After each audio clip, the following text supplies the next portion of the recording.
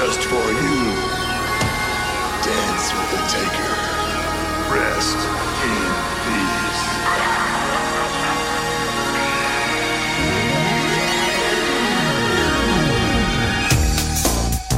The most powerful entity in the World Wrestling Federation. Slam Jam Death.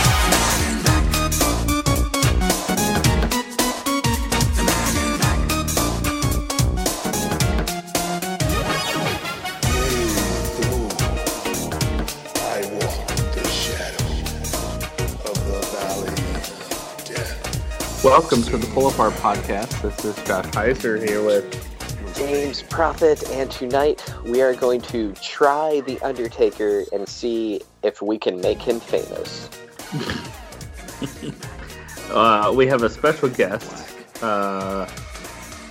first timer, right?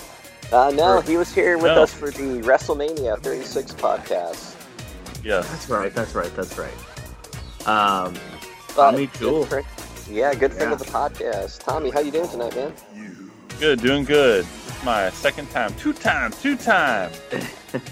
So we are running through a tournament that was posted by, was it WWE.com or just WWE.com and their Twitter account. I think, Tommy, you were the one that found this for us, right? Well, yeah. Just, saw it pop up on Facebook, actually, I believe, and then threw it out to the group. And it's 32 matches trying to find the one good Undertaker match. Do you think we can find it? So yes, this is called the Undertaker's Greatest Match Tournament, and what we're going to do tonight as an exercise, we're going to run through this tournament. We're going to come down to the greatest Undertaker match according to this bracket.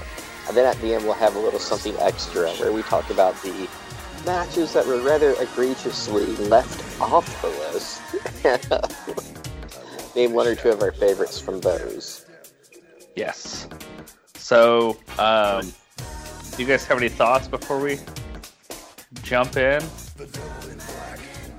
Tommy, you want to go with the first thought? I got some, but you want to shoot first? Well, yeah, I guess just about how I approached this tournament was, there's a lot of good matches on here. Of course, Undertaker's in all of them. But sometimes, as far as actually picking one, I leaned into whether it was the Undertaker's, like if the match was Undertaker heavy or if it was really heavy in his career versus if it was more favorable or more important to the other person's career. Interesting. Oh, yeah. All right. I'm interested to see where that'll come up. Okay, cool. I liked how they broke the tournament down. So, like Josh said, it's 32 matches, 8 matches per bracket, and the 4 brackets are broken down into the 1990s, and then there's a 2000s bracket, then there's a 2010s bracket, and then what they call a wild card bracket, which is just leftover matches from the bunch. My favorite Undertaker match, by the way, not even on this list. Really? So, really, yeah. So I was a little taken aback by that, but we'll get to that at the end. I think we'll cover the matches that were not on the tournament. Josh, what did you think about this? Sorry, go, Tommy. Sorry, was he wrestling somebody that the WWE is pretending doesn't exist at the moment? Yes, he was, as a matter of fact. That's what I thought. Chris Benoit. Are you allowed to say that name? It'll be bleeped on the podcast. Oh, okay. Can we just cover it with a voiceover of somebody saying Lord Voldemort?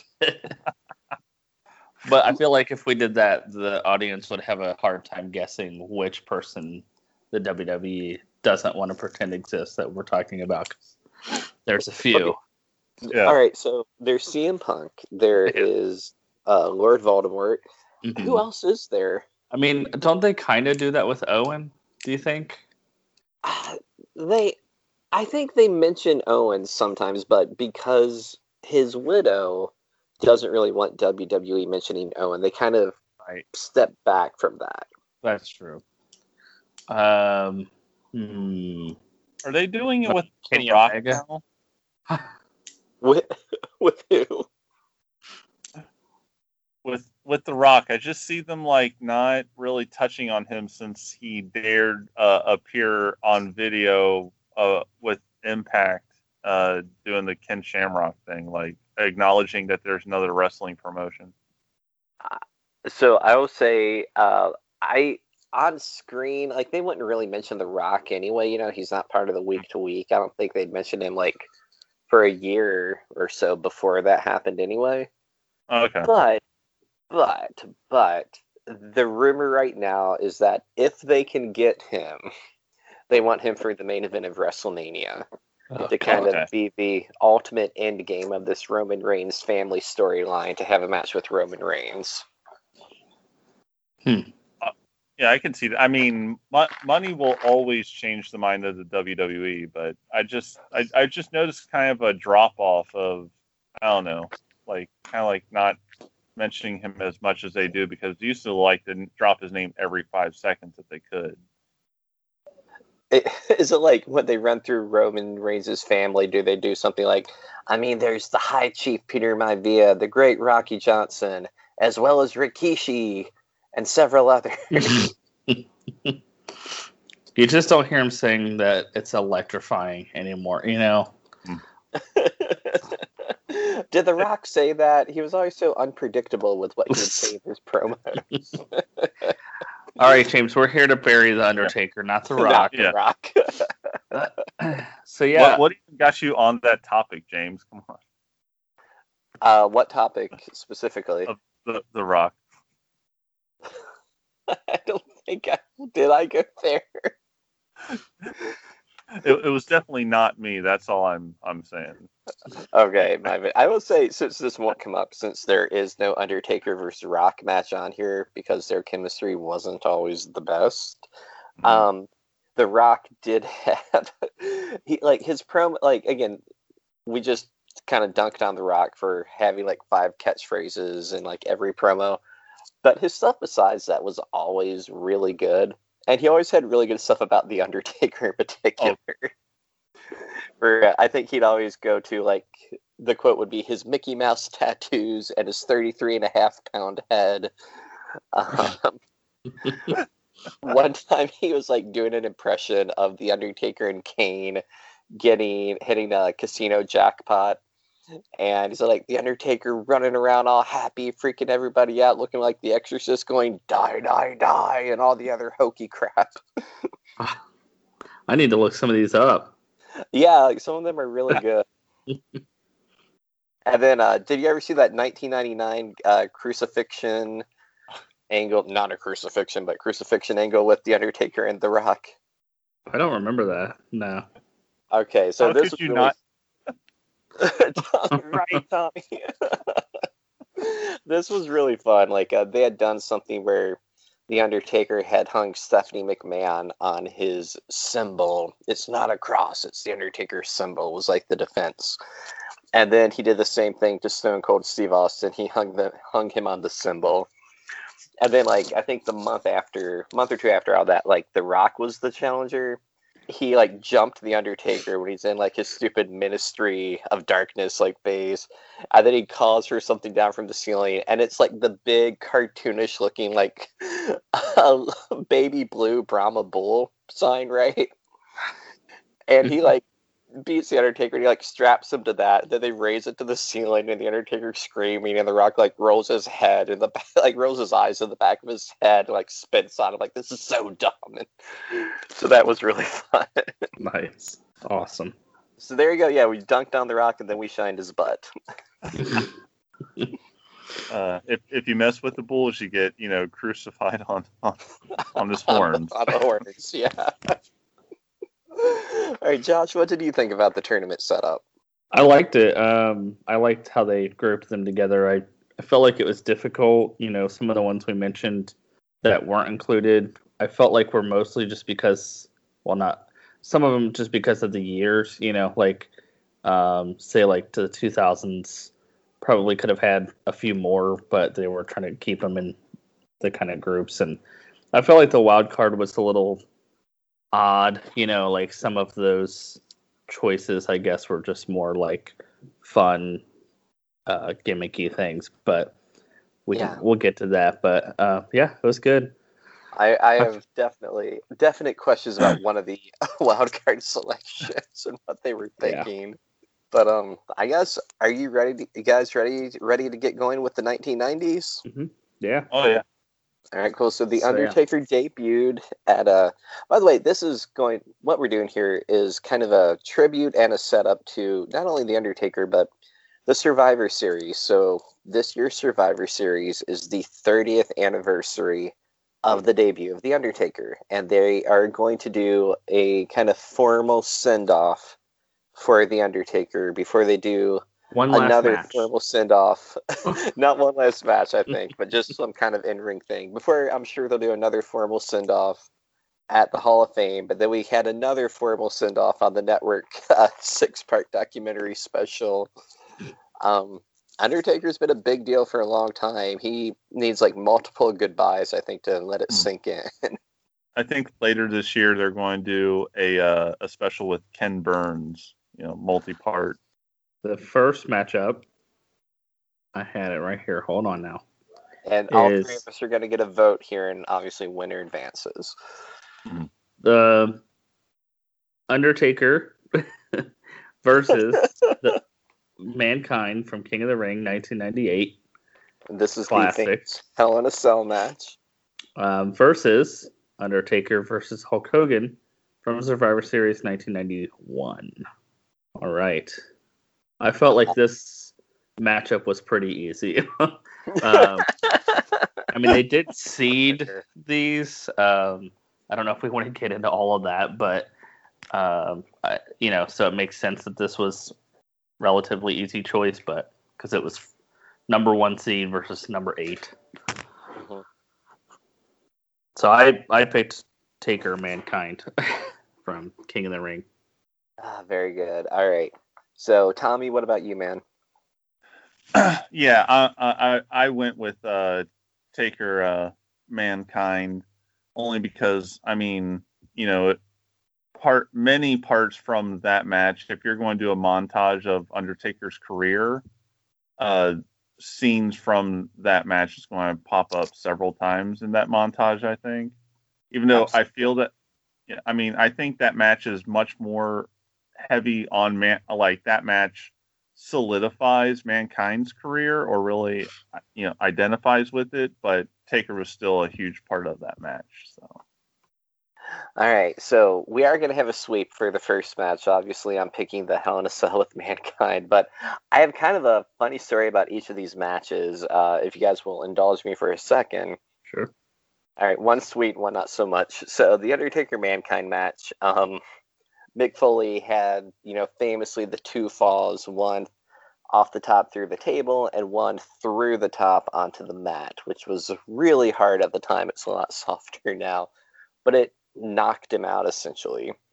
And later in the match they got out tacks, and Mankind got, I think, choke slammed into the tacks. Okay, so the story goes that they're backstage after the match, or they're both kind of getting undressed together, making sure that the other one's okay. And Mankind said, I was probably using a lot of words that were quite large to make it seem like I wasn't knocked loopy, and it probably was really obvious that I was trying to cover up for that. But he said at one point, while they were getting undressed, he looked to his right and he said, "Hey, Take, I can't remember. Did I ever get the thumbtacks out?" And the Undertaker said, I looked at you and you had 3 thumbtacks in your forehead. They were all over your shirt. They were sticking out of your arm.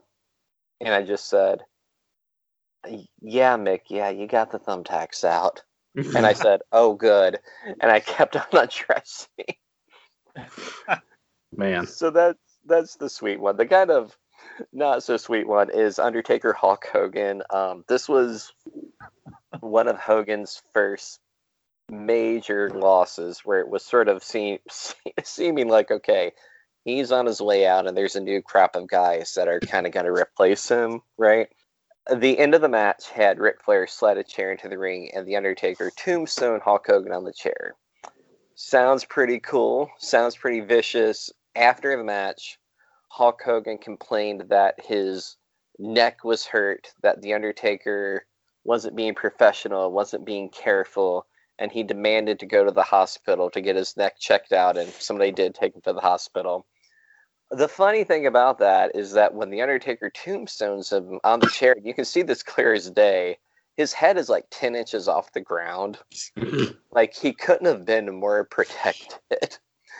And so when that happened, it kind of like the Hogan stuff was sort of in a blur. Like, I need to go to the hospital, brother. That was completely unsafe. And as soon as, word kind of got back to Vince, it was sort of like this, like, okay, he's got a boo-boo face.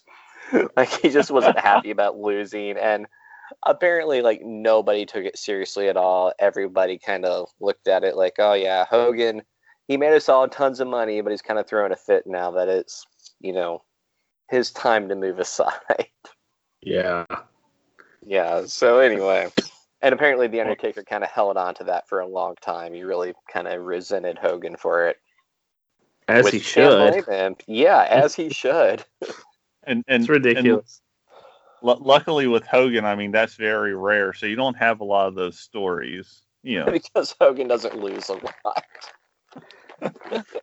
Well, Hogan being a bit of a diva, you never hear those stories. Or just doesn't work for me, brother. I liked how he no-selled his finisher, like, in the match where he wins the belt. Just like, you can't just give him, you know what I mean? Like, he stood straight up from the tombstone. That's just silly. Completely. So yeah, next up we got I'm just gonna start saying his match, so we don't have so we don't say The Undertaker like 1,000 times. Versus Bret Hart from SummerSlam 1997 versus this match versus Mankind at In Your House Buried Alive. All right, can I go first this time? Yeah, go for it. Okay. So Buried Alive, it was surprising to me that they picked this Mankind match. There are only 2 in the 1990s that they picked. There could have been 4, because out of like the 5 or 6 they had, there were like 4 really good ones. The Buried Alive would be my 4th favorite of the bunch, but it was the first ever quote-unquote Buried Alive match, so I can see why they went with it, kind of the debut of a gimmick. Good match, pretty cool. But Undertaker versus Bret Hart has my favorite finish to a match of all time. And we covered this in the first episode of our Shawn Michaels versus The Undertaker podcast, so I won't rehash it too much here. But Bret spits on Shawn. Shawn swings the chair. Bret ducks. The chair whacks Taker in the head full speed. And then Bret just kind of yells at Shawn that you have to count, drops calmly to his knees, and Shawn Michaels very hesitantly counts the 3. It's an amazing finish, super exciting, perfect conclusion to the match too. And I love the match. It's one of my favorites. So Taker versus Bret moves on for me here. Yeah, I have it as well. I'm a huge fan of that match. I've got it going pretty far, spoiler. So I'm going with Taker, Bret. Yeah, again, I mean, James, you really kind of hit a lot of the points. But yeah, Taker versus Bret. And like you were saying, I can see why they went with, since it was the first Buried Alive. I'm not a huge fan of Buried Alive matches anyway. Nope. Yeah. Anybody? But as you're saying, like, again, on the few moments, like just the kind of raw, very entertaining storyline moments at the end of that match is just, it's art, how they did it. So, yeah. All right. Bret moves on. So second round will be Hell in a Cell versus the SummerSlam 97 main event. First second round match when we get to it. Next up, we have his match versus Kane from WrestleMania 14 versus his match versus Kane at Unforgiven 1998, which is the Inferno match, right? Yep. Okay. Mm-hmm. So I'll go and say the first one, Mania, mostly based on the fact that I freaking hate the Inferno match so much. So as long as it doesn't make it to the second round, I'll be happy. It's just I rewatched it today, and I'm just like, I don't understand what they were thinking. I mean, you know, half of these matches of Undertaker are some silly, you know, casket match, buried alive, Inferno match, on a cell. I mean, you name it. But the Inferno one especially bothers me with the just especially the ending. Like Taker or Kane like barely hits him with a chair and then like winds up like he's gonna, you know, hit him over the top of the head, and he gets a big boot and pushes him back into the fire, but he like, I don't know. To me, it looks like he just like turns around and like straight up just puts his hand on the bottom, you know, and then just like holds it up in there like, oh, and then just like runs to the back, and it's so weird. I don't know. It perfectly. Yeah, that's pretty much it. And then, you know, they eventually ring the bell, which I don't understand. Like, wasn't the idea like you catch on fire, you lose, or was it? Yep. Okay, yeah. So I mean, it was pretty clear who won, but I don't know. It's just not a great match in my opinion. Okay, so I'm gonna go next for the split. Undertaker Kane, the Inferno match. I can actually deal with that match. Taker Kane at WrestleMania. It's a really beloved match to the point where this past year on WWE Shop.com, they made like 5 or 7 like special WrestleMania posters of like the all-time best matches. So there was like a Hogan Rock poster, a Hogan Andre, Shawn Razor in the ladder match, Brett Austin, Steamboat Savage, and then the other one was the Undertaker Kane. And they only made like 250 of these, so you know they all sold out really quick. I was kind of shocked Taker Kane was one of them because I'm not sure if I've ever made it through that match without falling asleep. Oh. And I tried to do it again a few nights ago to get ready for this, and I fell asleep again. So I woke up, and it seems like a pretty good match once. And by pretty good, I mean it's kind of awkward. I thought kind of plotting, not the worst thing, but I still fell asleep just because it's so slow in a couple parts. So based on that, and because I think the Unforgiven match is shorter, I'm going to vote for the Inferno match. All right. So this is why you guys have me here. Tommy is our third vote, just in case there's a split. In case we can't put the match to rest in peace. All right, now, depending on how I vote, you guys aren't going to demand a recount. Like, there's going to be no calls of fraud, is there? It depends on how you cast your ballot, Tommy. Just so you know, it's not a mail-in. I'm in person. I'm going to have to go WrestleMania on this one. Awesome. Yeah. You know, normally when I lose, I act like I'm bummed out. But I mean, come on, it's Taker Kane. How passionate can I get about this? I mean, who would have thought Isaac Yankem would become such a star? So, Tommy, do you like the WrestleMania match? I like the WrestleMania match more than I do the Inferno match. Again, yeah, kind of like what Josh was kind of pointing out. You should never attempt an Inferno match unless you're willing to go all out, like, you know, like some of the crazy gimmick matches you see Mick Foley do in Japan, or like, you know, if there's an explosion match, somebody's going to get like exploded. If there's barbed wire, somebody's going to get barbed wired. It's going to not be pretty. Yeah, the sell on the Inferno, and it's like if you're going to have an Inferno match, somebody needs to catch fire. I'm not necessarily saying I want to see people on fire, but it was a bit of a letdown. So I'm going to go with the Mania match. Tommy, are you pulling the if it was in the Tokyo Dome argument? Taker Kane would have been 3 stars if it was in the Tokyo Dome. 3 stars. Okay.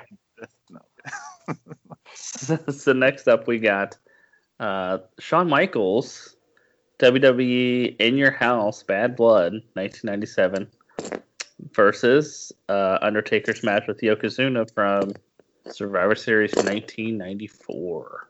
Oh man, go ahead, Tommy. Yeah, I'm going to go Taker HBK 97. I'm a huge. I mean, you guys did an amazing job covering their rivalry, and I mean, I love their. This is probably not my favorite of their run together, but it was a great match, and really, it was very important for the business at the time. I feel like it was just, it was a well put together match. And I'm going to go with HBK. Okay, yeah. So for the split, I'm gonna pick the Yoko. I'm just kidding. Of course, Hell in a Cell won. I thought you might, James. I know you're a Yoko guy. I am. I'm a big Yoko guy. I love Yokozuna. I do want to bring up this Yokozuna match, the 2 Kane matches, the Hogan match. I think they were trying to get a variety of opponents on here, right? Because the Shawn Ground Zero match was better than all 4 of those. The Bret Hart match from One Night Only was better than all 4 of those. The Foley match from In Your House, Revenge of the Taker was better than all 4 of those. And all 4 of those were better by a pretty large margin. So I think they just kind of wanted to spread out the stars, kind of.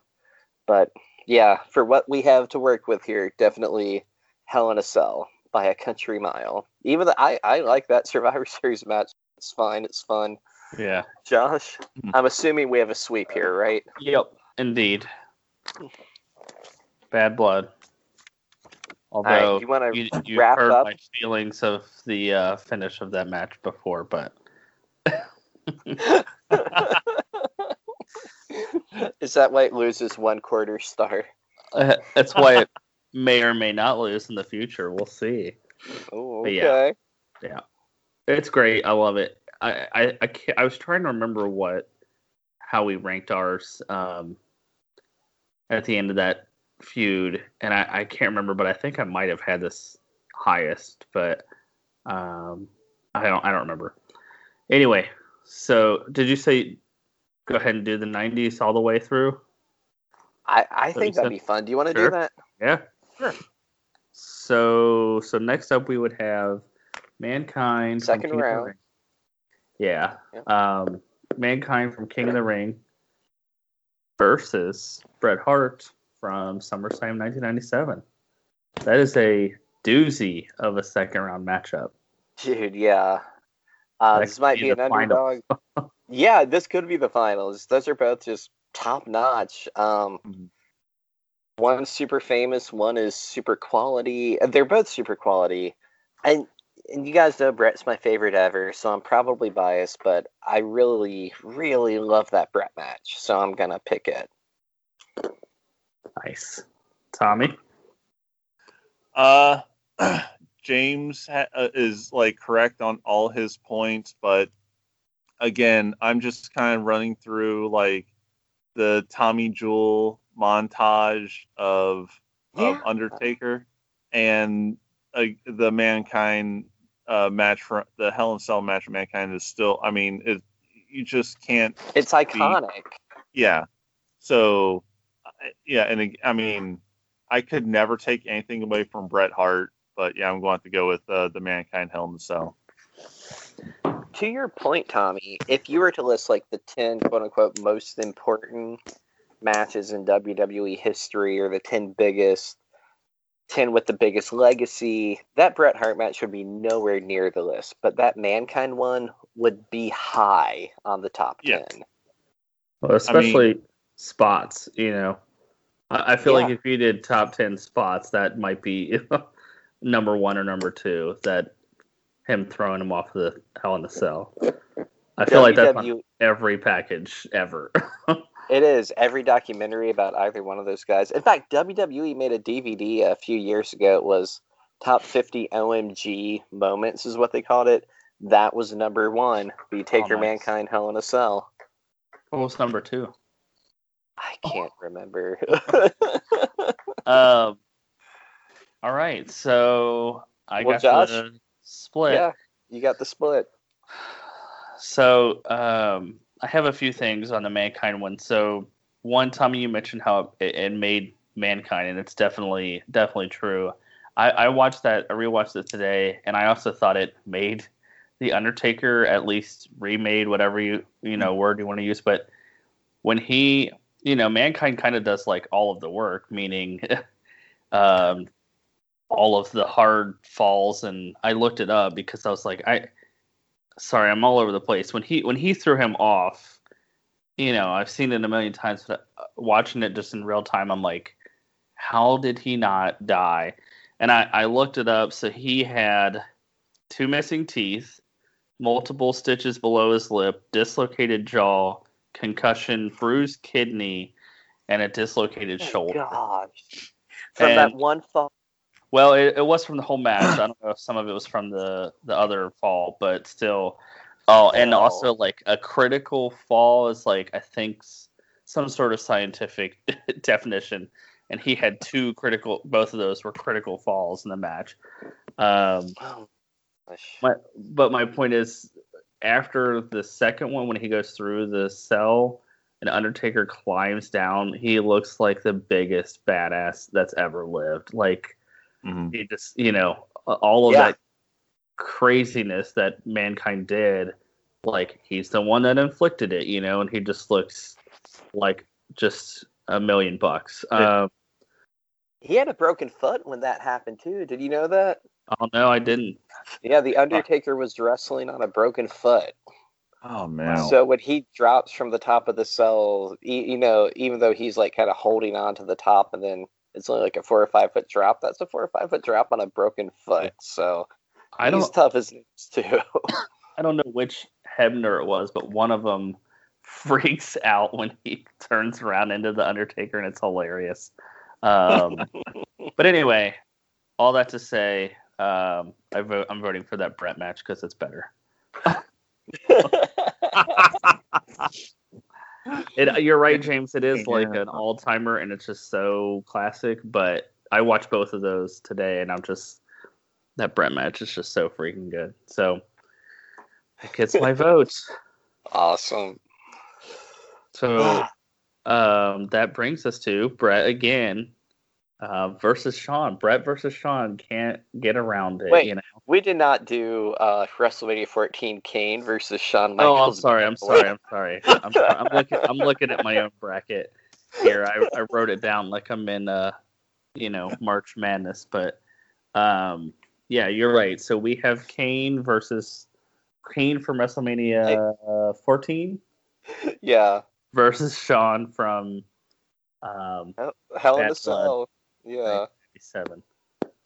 I'm going with Shawn. Talk about this. Yeah. I think this is going to be another clean sweep for Shawn Michaels Hell in a Cell here. Not quite the Mankind versus Brett matchup, but Tommy, you going with Shawn? Yeah, I mean, and again with Shawn Michaels, I mean, it was the first, so it's like. And it's funny because that Shawn, I mean, we can move into the next one, but it's Brett SummerSlam 97 versus Shawn from Bad Blood 97. 1997 was a good year for wrestling. Dude, 1997 was a great year for The Undertaker. A lot of the matches they left off. He won the title in 97, didn't he? He did, and that match sucked really, really badly. But the Final Four match from the month before, the main event of that In Your House, that was a great match. His match with Mankind at Revenge of the Taker was great. His match with Vader at Canadian Stampede was really good. Yeah, and again, the Ground Zero match with Shawn, the One Night Only match with Brett, he had a ton of great matches in 97. Well, it's like, But we had this to is make what it for 2 Kane matches, guys. So whatever. That's Mayor Kane to you, James. My apologies. He's his political influence to get on the list twice. All right, so it's Brett versus Sean in the finals, huh? Yep. Brett screwed Brett. What do you got, James? Dude, I love Hell in a Cell. It's near perfect, but the truth is, which match I watch more? Historically, I've watched that Brett match more because I just love the I was gonna say I love the theatrics, but I love the theatrics of Hell in a Cell too. I think it's the ending. My all-time favorite ending is the close to that Brett Taker match. So I'm going with Brett versus Taker. Nice. Josh, what about you? Yeah, so I know it's Sean and it's Brett, but I did have Brett winning because Whoa, really? yeah. So that I think that ending, both endings, is kind of indicative of just what which one should win because both matches are incredible. But in my opinion, the Bad Blood, slowly building to a 5-star match, freaking drops the ball with the ending, and then the Brett one slowly building to a 5-star match knocks it out of the park with the ending. So I gotta go Brett. Sean, if you're listening, I'm sorry. I love you, but I gotta give you Sweet Chin Music, Ric Flair style, and knock you out. Tommy, which one would you have voted for from those two? Again, I mean, when it comes to one of my favorite all-time rivalries, I mean, it's Taker and HBK. But for all the reasons pointed out, I mean, the match was gold and the ending was platinum. So Nice. I want to go with Brett.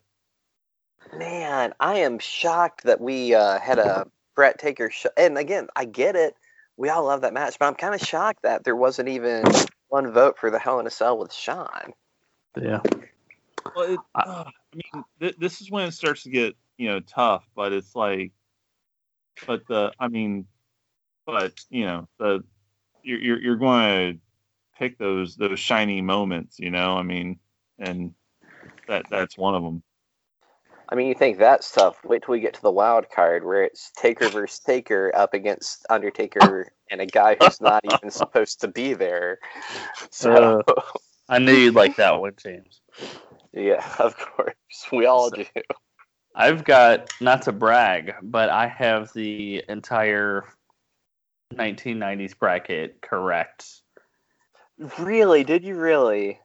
I mean, it's not that hard because there's only 3 of us. It's not like, Still. March Madness where there's a million. But, yep. So we'll Death see. Valley Madness, man. I don't think that'll last, but we'll see. So round 2. Do you want to go across or down?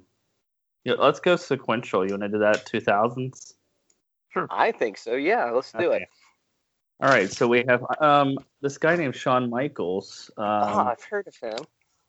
From WrestleMania 25 versus Brock Lesnar, WWE No Mercy 2002. Now that No Mercy 2002, that is the Hell in a Cell match. I am kind of shocked that's an 8 seed here because to me those are both 5-star matches. Yeah, I was surprised at the 8 seed as well. I don't know if I'd go 5 stars, but it was definitely not an 8 seed. Especially when you got Randy Orton matches in this bracket. But you mean the Legend Killer? I'm going with Sean on this one. All right, Tommy, what about you, man? HBK from now until Judgment Day. Oh, wow. I mean, all right. Yeah. I mean, yeah, it's when it as far as professional wrestling being an art, the 2 back-to-back matches with him and HBK, I mean, you just can't. And for it to last, like if you're going to start like the whole build and everything lasting over 2 years, and you just eat up every moment of it, and you want to rewatch it again and again and again. Yeah, HBK. Isn't the real art of the Taker HBK series, though, the build up to WrestleMania 25, where Shawn Michaels does that ceremony dressed all in white that Josh loves so much? It's the best. Hey, I honestly, I love that. I did too. I just remember like my Facebook post was like, listen to Josh crap all over the build to the greatest match in WrestleMania history. With my friggin' favorite wrestler in it too. But Yeah, yes. I love that Brock match. Like Taker bleeds a bucket, Brock bleeds a bucket, Heyman bleeds a bucket. But I'm going with Shawn Michaels. I will say, if you have the network and you've forgotten about this, go back to that No Mercy 2002 show and just watch the cold open, which takes like 20 seconds. But it's one of the best, like, just quick gags they've ever done in any of their shows. Trying to remember, I can't remember it, but so what it was like the build to that Taker Brock match was like really intense. Where like Brock jumped Taker and he broke his hand, and the Undertaker's wife was pregnant at the time, and she was there. And they had this thing where Brock like cornered her, like he beat up the Undertaker in a room they were both in, and then he like kind of backed her into a corner, and then he put his hand on her pregnant belly, and he said life's a bitch, and then did that shoulder thing like he's gonna jump her, and he just kind of laughed. And then Taker tried to get revenge, and then I think that's when Brock broke his hand. It didn't quite work. Simultaneously, this is where the infamous Kane Katie Vick angle is going on Monday Night Raw, the other show. And so, like, you know, the casket, blah blah blah. So the opening is that they just start the pay-per-view, and all they show is like the Undertaker sitting on a bench, kind of like staring at the ground, and he's got his like broken hand taped up, and he's like punching his broken hand into his other hand to try to like numb it up so he can kind of right this wrong. And he's like got this look on his face like there's nothing more important in the world than the fact that I make this right tonight. And then Kane walks in with his duffel bag, and he just kind of tosses it on the ground, and he looks at the Undertaker, and Kane goes, so how's your week been? And the Undertaker just like looks over at him with like this look of like half are you serious and half like pity, and that's it. And then they just fade out and start the rest of the show. But it's one of the that moment right there is better than most of his matches on this list. All right, so Taker Shawn sweeps.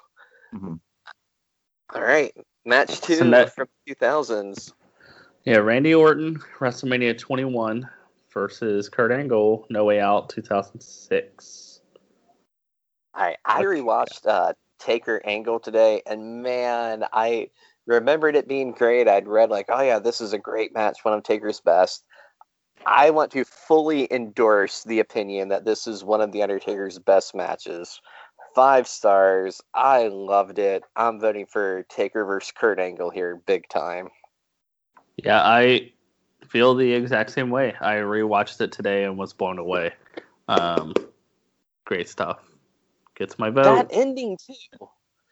I still don't understand how that's humanly possible with the body. That flip Angle did in a roll up out of the Hell's Gate.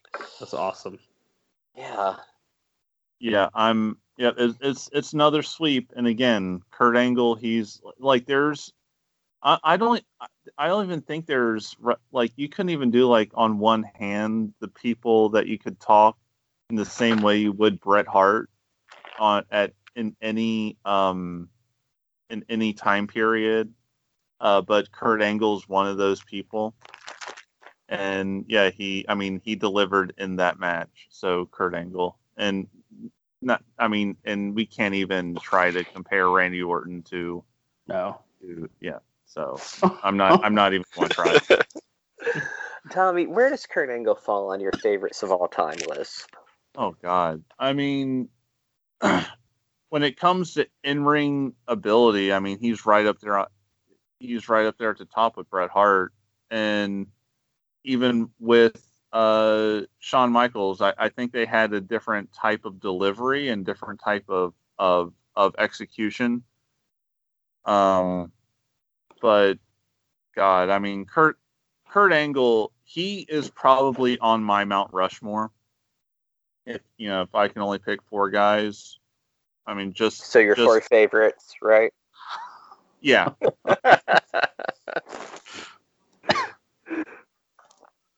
I'm going Mount Rushmore.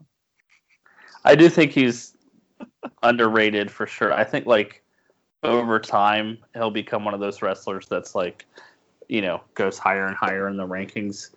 But like even this match, like the build up to it, I was like, man, he's just been so good for so long. Like, this is when he was relatively older. I mean, not old, but he had already won the belt at least once or twice.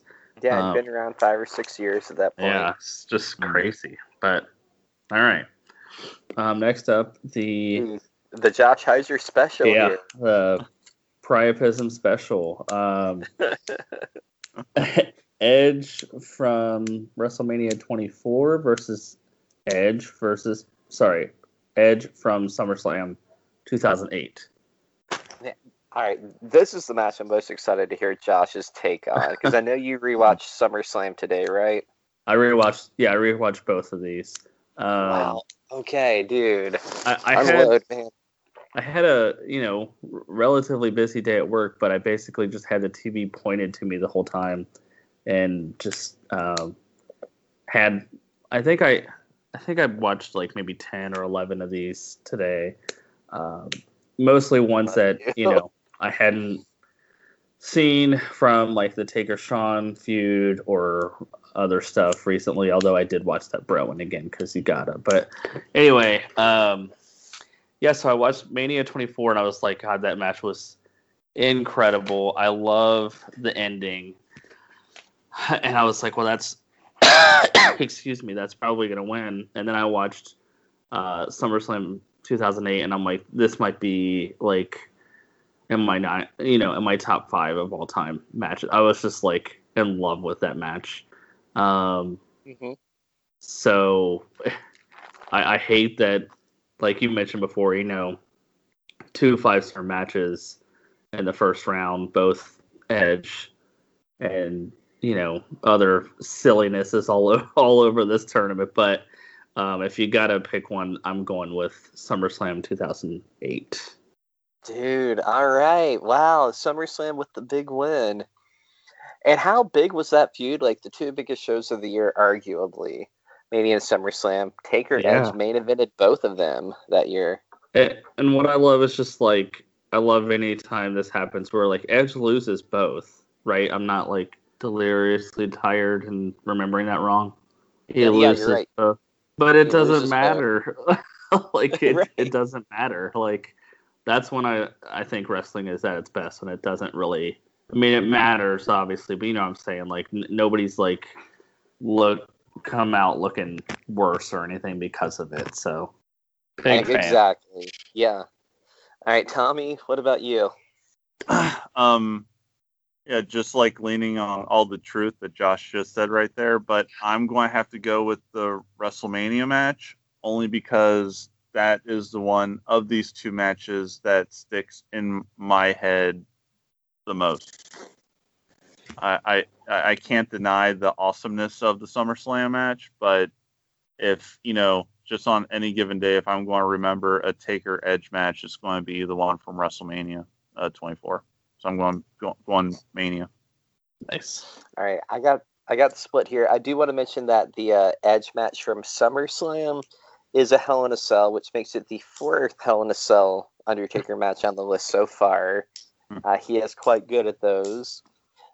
I love that WrestleMania match. I think it's probably easily one of the top 5 or 10 main events at a WrestleMania of all time.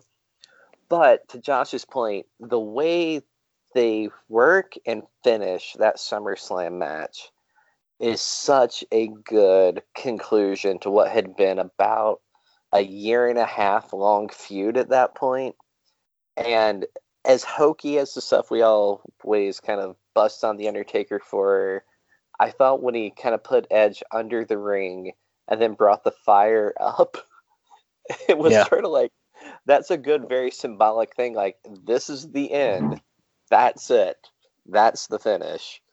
So yeah, and Josh, you said 2 5-star matches. I am close. If I don't agree with that completely, it'd be really close. I think I might agree with that though. But yeah, Taker Edge SummerSlam gets my vote by a hair. A perfectly long, curly Canadian hair. So SummerSlam ekes out WrestleMania.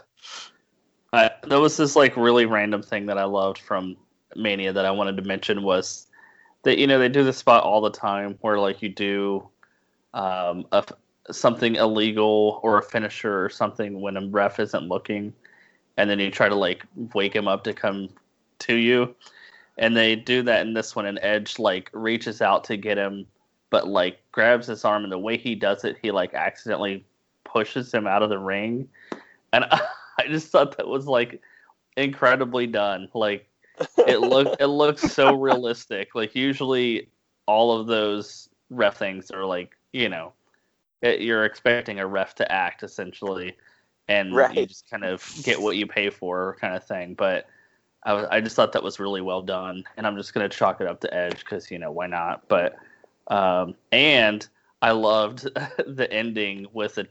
I forgot to say this, but the triangle, like just the fact that it got used and actually like finished the match, because a lot of times they do like they bring over MMA moves like that and they look really cool and everybody's all like, oh, are they gonna tap, and they never tap. So that one I was pretty excited that it actually finished the match for like a belt and everything, so that was cool. That was one of the only Undertaker matches at WrestleMania that didn't end with a tombstone, by the way.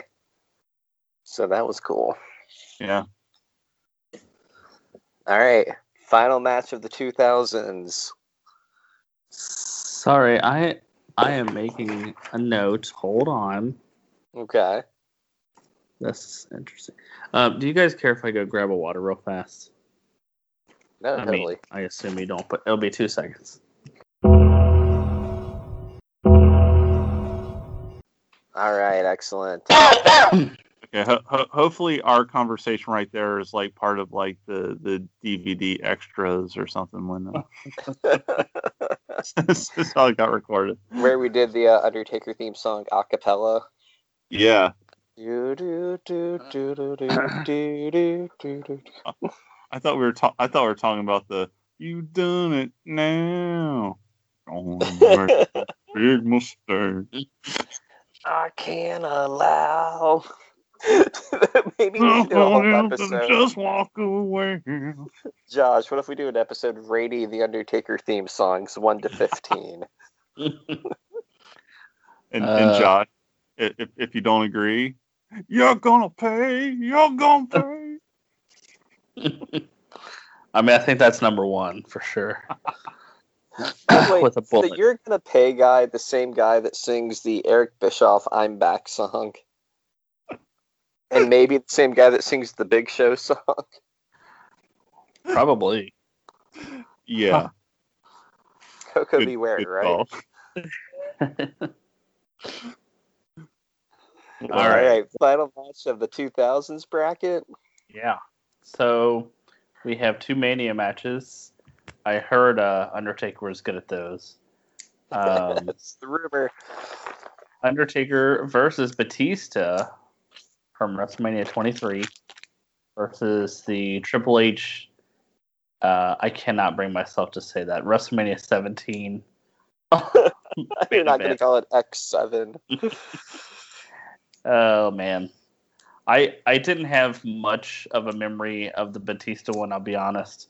And I didn't fit it in today, so I did go with the Triple H match. I remember liking that, and it's, you know, an all-time Mania, so I went with that one. All right, so I'll vote next because I'll have a split. By the way, I was at both these WrestleManias. So Humble brag. All right, I don't know if I'd call it humble, but it's definitely a brag. I loved them, loved both the Manias. They're both really good matches in different ways, but this is going to be kind of a little thing. The entrances are what put it over the top for me, and even though 17 had the Triple H being played in by Motorhead, which was awesome, and then Taker kind of doing the motorcycle about 70 miles down the ramp to the ring, that was awesome. Yeah. When I think of The Undertaker, one of the images I get in my mind is of the WrestleMania 23 entrance where he kind of steps through that little whatever half oval that they have, and there's just like that super bright light covering the entire entrance beaming out behind him, and then his completely black silhouette standing in front of it is like a perfect outline of his character. And then Batista's got that huge entrance just because it's in an 80,000 seat stadium. I love them both. I love both the Manias, but I would vote for Taker Batista. I think it's a better match. And that's just me personally, but I really love that Taker Batista match. And that's the match where kind of famously Batista was pissed off that they didn't get the final match of the night slot. And so when he came through the curtain, apparently he yelled, "Follow that," to the entire locker room. So Tommy, you got the split vote here, man. What about you? Well, unfortunately, if there was one match that he couldn't follow, it would be the one with Triple H and Undertaker. I'm going to go with Triple H Undertaker on this one. Nice. Okay. And also, correct me if I'm wrong. This is, the one thing with Triple H and the sledgehammer. They always use a real sledgehammer because they're always afraid someone was going to get hurt. But they used a fake sledgehammer in this match, and this is where Undertaker actually gets hurt with the fake one. Yeah, they used the fake one to be safe because the spot was that Taker would lift Triple H up for the last ride, and when Triple H was fully extended into the air, he'd swing the sledgehammer. And every time they've used a real one, nobody ever got hurt. And this one time they used a fake one, somebody got hurt. How did he get hurt? I don't even understand, because the hammer doesn't even look like it hits him. It looks like a pretty safe swing,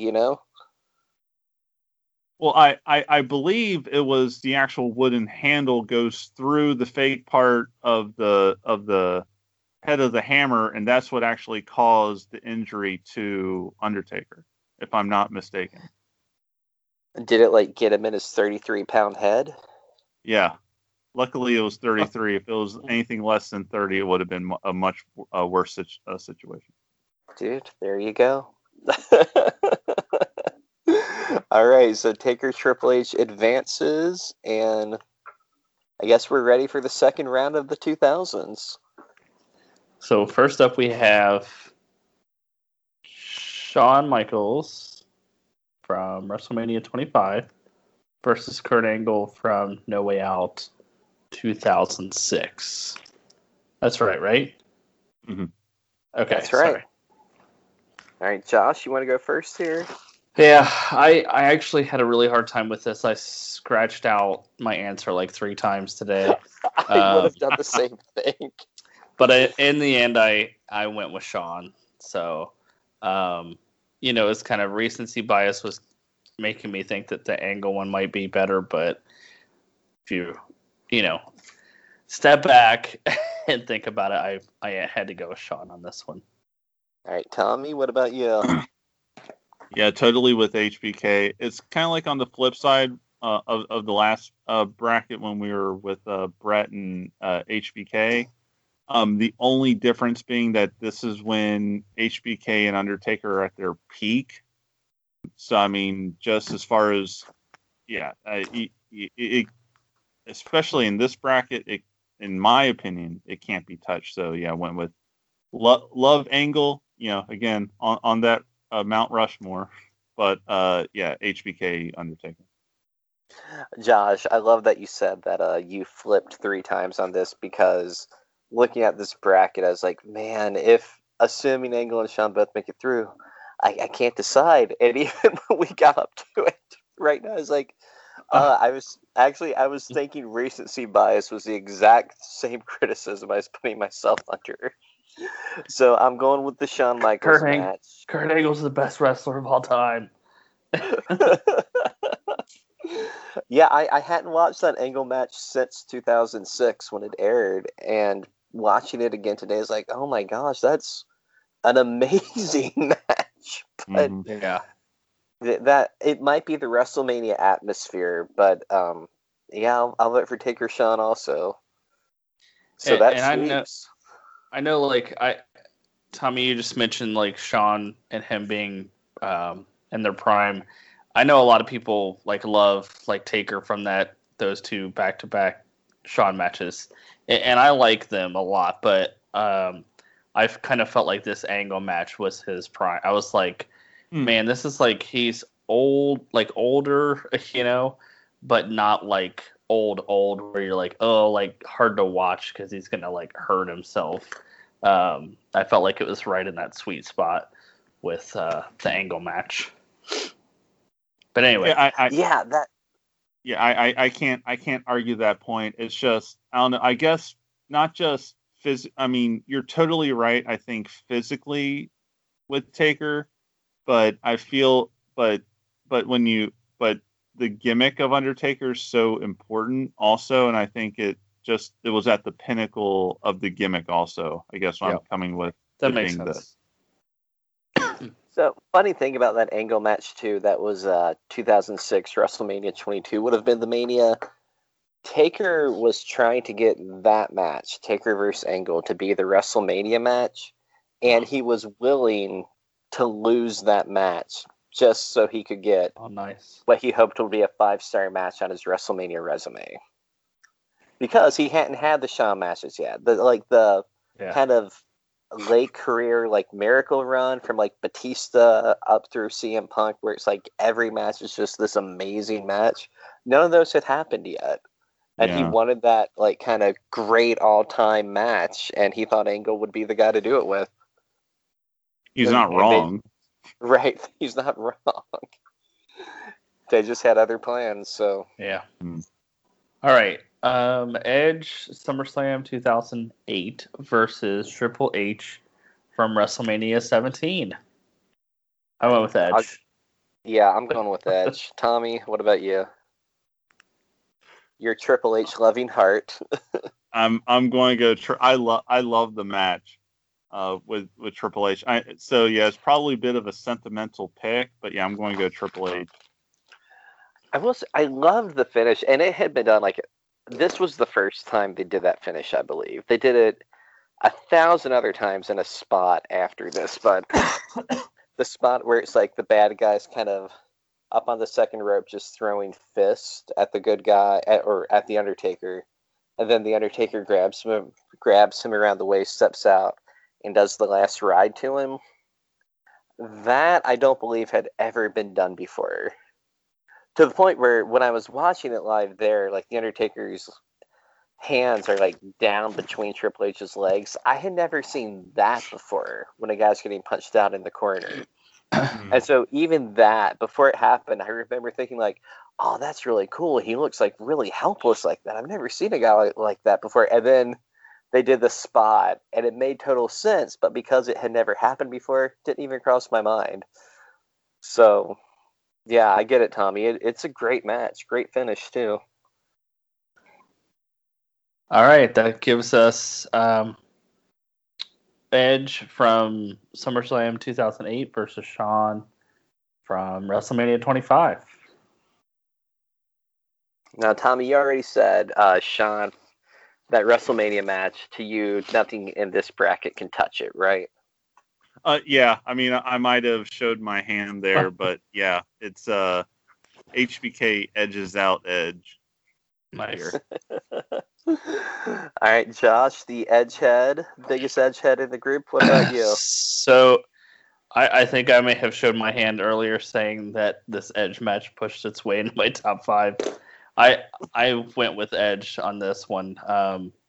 Love Shawn forever, but I really love this match, and it might be recency bias, but who cares?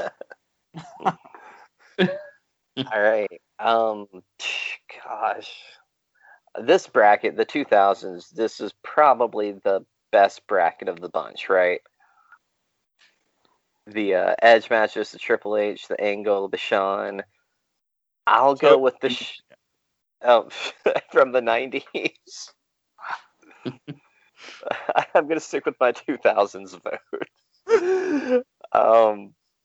Yeah, I'll go with the Shawn match from WrestleMania ever so slightly. I guess just because it's more iconic in the pantheon of WWE matches. In a lot of circles, it's called the best WrestleMania match ever. But man, Josh, I hate not sending that Taker Edge match on. It's as good as you said it is. It's all right. Yeah, so I did have it winning the whole thing, so for what it's worth, but can't go wrong with Shawn. So, all right, we'll move on to the 2010s.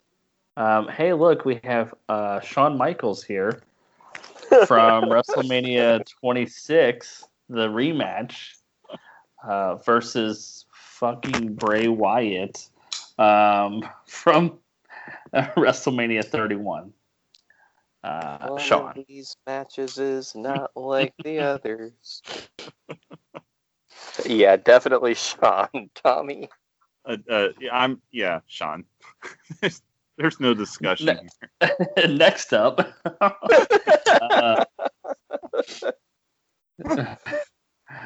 Brock from SummerSlam 2015 versus the fatal four-way. Is it fatal, James? I'm assuming it was. It's a tag team match. Oh, I'm an idiot. That's right. Undertaker and Roman Reigns versus Drew McIntyre and Shane McMahon from Extreme Rules 2019. I really love that Taker Brock match. I'm surprised they didn't put the Hell in a Cell with Brock, the Hell in a Cell rematch that happened like 2 months after this on the list too. That's what I was thinking. I had to check to make sure that wasn't it because that match was awesome. Yeah. But this is where Taker uses the low blow to beat Brock. And then in the cell, Brock uses it to beat Taker. So it's a really good story that they tell there. I'm going Taker Brock. But the tag match is really good. Tommy, what you got?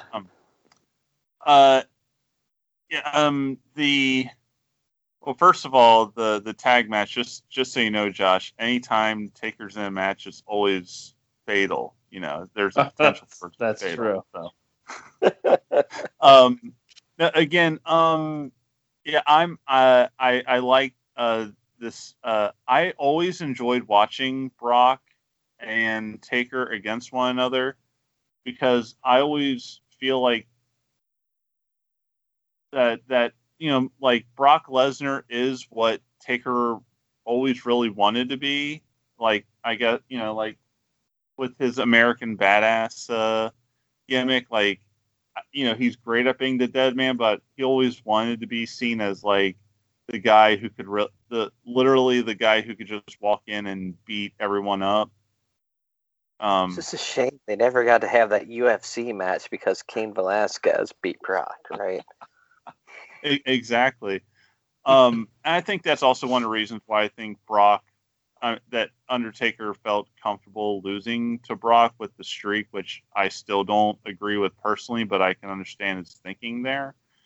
But also with what I said earlier with how important the match is to the Undertaker itself, like the tag match is great, but again, since it's a tag match, I think Undertaker's place in it is kind of watered down only because there's other stories and other more moving parts to the match. So just on that kind of logic, I'm going to pick Undertaker or Brock because it's more focal to Undertaker versus the tag match. Nice. I also had that match. I honestly didn't remember much of the Extreme Rules match, So I think I watched a clip of it, but wasn't enough to push it over. So I went with Lesnar. I do wish it was the other one, but still, it's a sacrificial lamb up against the second round matchup. But next up, another Triple H match from WrestleMania 20. I always have to do the math. WrestleMania 28 versus Rey Mysterio Royal Rumble 2010. All right, Josh, why don't you go first on this one? Yeah, so I actually thought this was difficult. I like both of these matches. Excuse me. And I don't know. I rewatched the Ray one today, and I really like the finish, which I never thought I would say with a Rey Mysterio match. Really? I just you don't like. I don't like the 619 at all, and it's just I just think it's just I'm just not a fan. But in like him versus taller opponents, especially, I usually am not a fan of. But this one just worked, and I like that Triple H match. I am, I thought you hated that Triple H match. Am I remembering it wrong? I didn't rewatch it today. Which one is? Okay. It's the end of an era Hell in a Cell with Shawn Michaels as the referee. With all of Shawn's acting theatrics. Yeah, that's when they're old AF, right? Not AF, but I mean 2010s. Yeah, you're right. I don't know what I'm thinking of. What am I thinking? Maybe I was getting mixed up with the 17 one. I don't know, but regardless, I went with Ray either way. So yeah, that Ray match is great. I mean, I kind of hate this matchup because I really do love that Ray match. I think it's kind of underappreciated.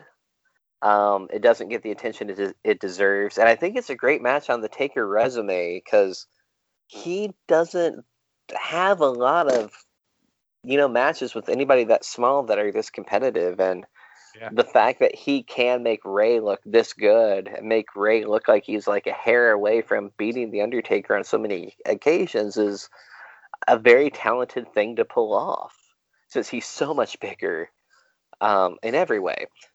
So I love the Ray match. That whole pay-per-view, Royal Rumble 2010, is actually really great.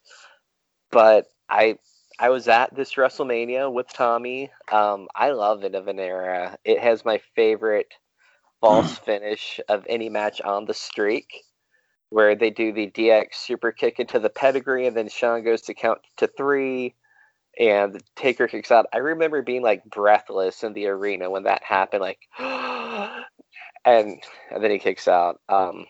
But yeah, I love Hell in a Cell. I have a T-shirt of the End of an Era for that match. I thought it would be great, and it delivered for me. I know it's kind of a polarizing match, love it or hate it, but I love it. So I'm voting for Taker Triple H, Hell in a Cell. All right, Tommy, you're the split.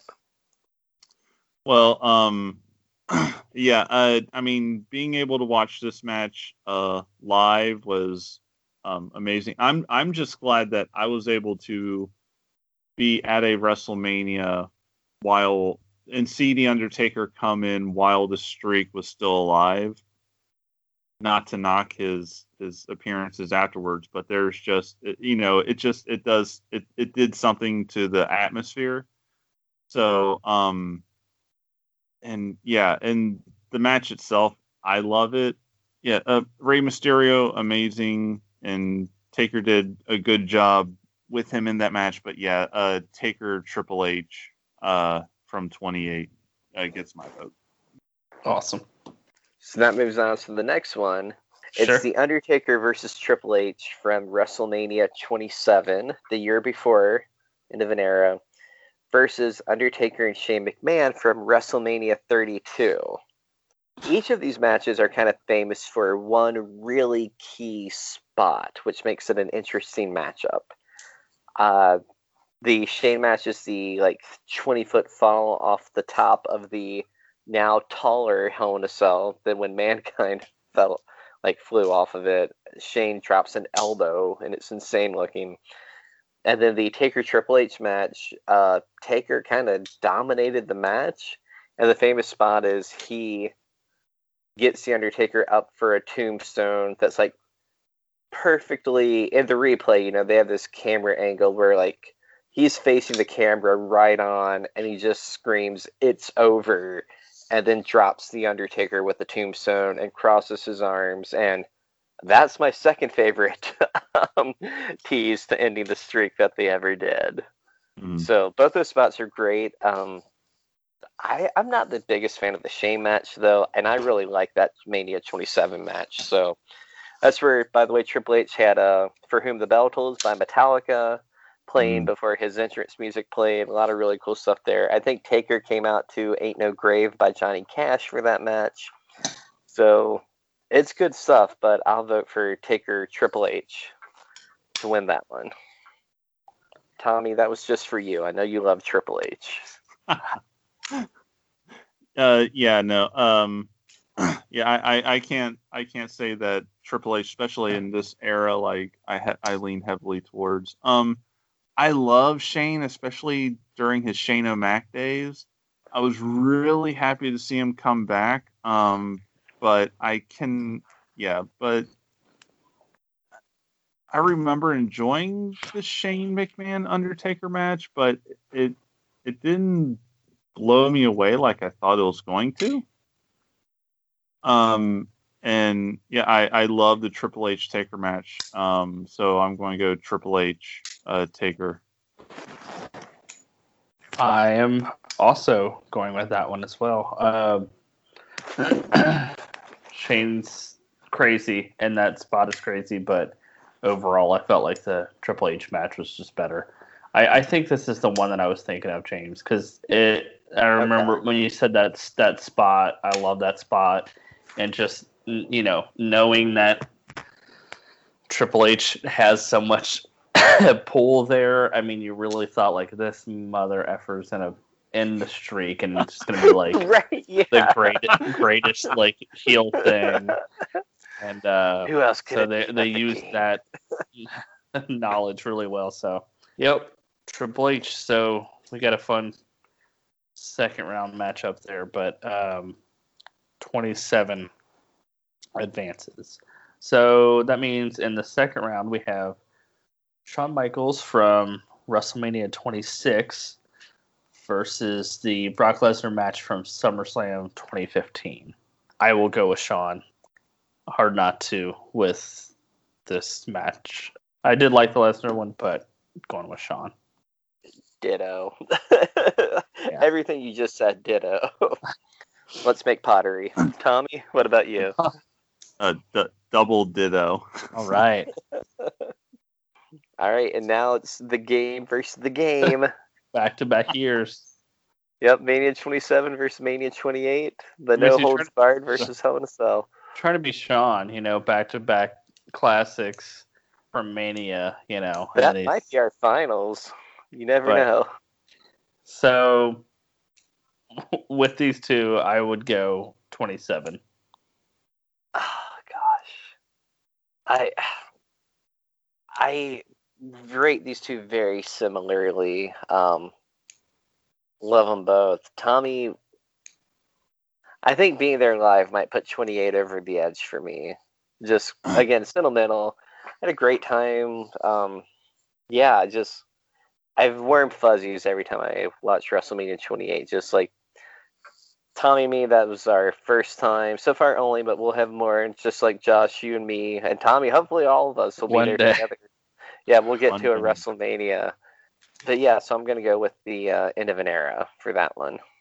And yeah, I'm going to go with 28. Again, and what I loved about the end of this match, I had a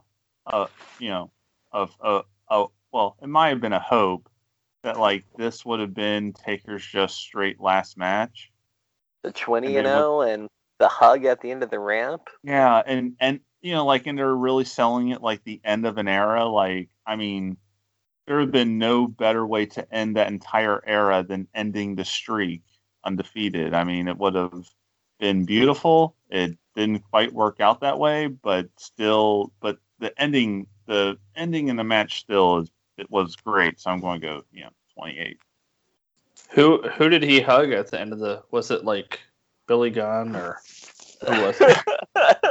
Was Billy Gunn the Road Dogg, X-Pac, and The Undertaker? And Val Venus, and like, oh yeah, those are the Attitude Era guys, and then the Godfather came out with the hose, and then they all hugged, and then Goldust came out, and that was the end of the Attitude Era, once and for all. Great send off.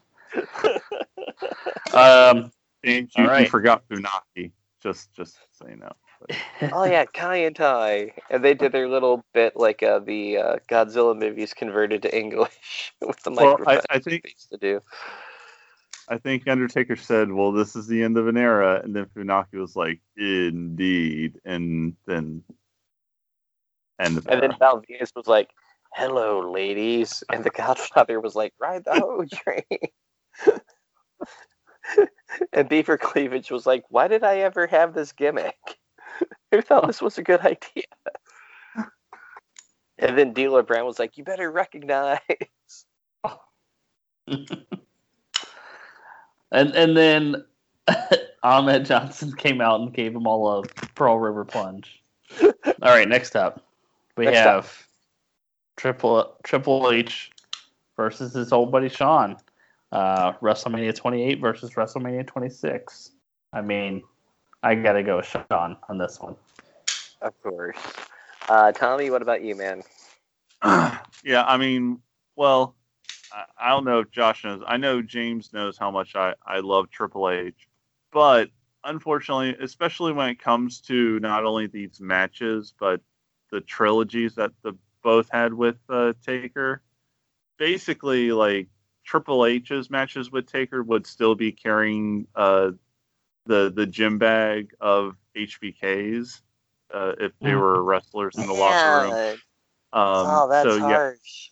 Well, I'm sorry, and again, I love Triple H, but man, HBK Taker, sorry, can't touch it. Yeah, going HBK. All right, well, I mean, I was a vote for Hell in a Cell. I like Taker Shawn from 26, but it's easily my least favorite of their four big matches. And I really love End of an Era, but respect, Taker Shawn Michaels takes the 2010s.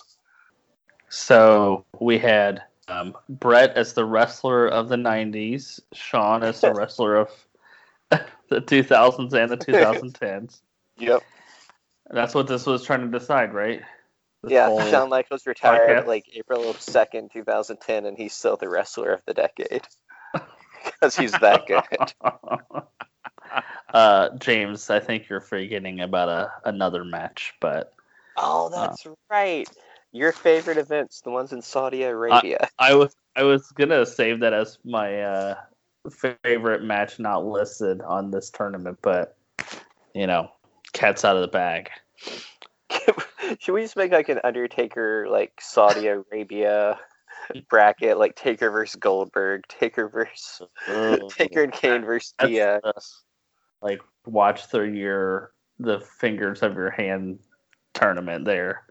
Like terrified that he's gonna kill himself. I do want to say, Josh, if you're watching through the fingers of your hand, you might miss some of the footage of the beautiful progressive city of Jeddah. Maybe that's where I. Because they didn't hammer that home enough that first show. Unfortunately, James, that's the only place where your Undertaker bracket will also happen. So. All right, so okay. bracket. Yeah, now we got the wild card, the goofy bracket. We have Hall of Famer Jeff Hardy. From a Monday Night Raw, that's always fun. In a tournament. July 1st, 2002. Where were you guys? I had just graduated high school. Anyway, Undertaker versus Undertaker, SummerSlam 94. All right, so the Hardy match is the famous one where it's like a ladder match on Raw, and Taker gives Jeff the endorsement after the match. Jim Ross is like peak Jim Ross in this match. I definitely, and the Undertaker versus Undertaker is one of the 5 worst matches I've ever seen in my life. There was apparently an entire Undertaker versus Undertaker house show tour planned for after this match that got scrapped because this match was so terrible. They're like, this isn't even good enough for house shows. Right. And yet they put it on their greatest match tournament. Yeah, it's so... Is Wildcard like, let's throw one total crap match on this list, guys. That'll be a good time. Who knows? So, James, am I hearing that you're voting for Jeff Hardy? Yeah, Jeff's not... I don't hate Jeff Hardy. He's not one of my favorites. I'm not a Jeff guy, but I like this match a lot. I think it's a really cool story of just Jeff being totally outsized, outmatched, complete underdog, but comes really close just because all these crazy risks that he takes keep paying off. And then the post-match where Taker beats him up, Jeff calls him back to the ring, Taker beats him up again, Jeff calls him back, and then Taker comes back and is like, what the hell is wrong with you? And then he raises his hand like, okay, yeah, you're a crazy mofo. I can respect that. Huh. And yeah, that's kind of... Generally, that gets the credit for the night that Jeff Hardy kind of got elevated to the next level. So Taker could elevate guys. You know, he would do it a lot. He was willing to lose usually, not always. But I like the Jeff match quite a bit, so I'm picking it. Tommy, how about you, man? Yeah, I'm going. Not a huge Jeff Hardy fan. Personally, not because of his in-ring, more. He kind of loses me with his persona a lot, and also when he's talking with his brother about Amy Dumas.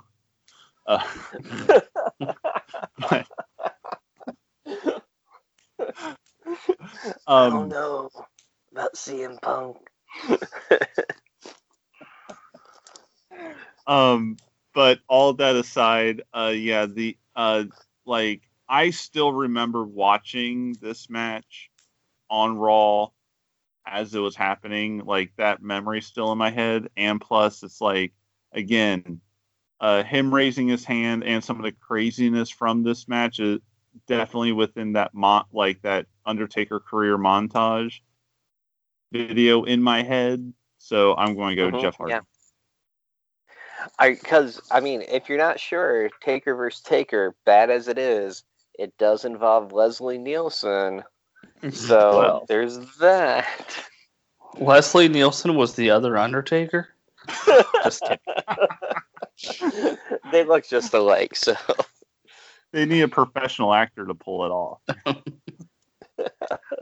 Yeah, so I like Jeff Hardy a lot, and that other Undertaker match is just horrendous. So Hardy for me. Can we all agree that Taker versus Taker is easily the worst match of the 32 on this list? There's one still to come that... Ooh! I'm just kidding. Being a hater. Oh, no. I know what you're talking about. Yeah. I can't wait. So, yeah, next up we have Kurt Angle, Vengeance 2002.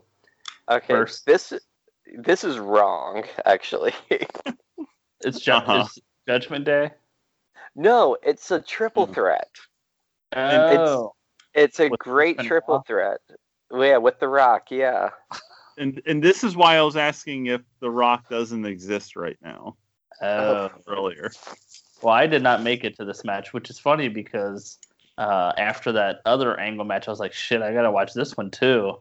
But didn't make it to it. So, but it's not. It's with Undertaker, Kurt Angle, and The Rock in a triple threat from Vengeance 2002 versus Batista from Backlash 07.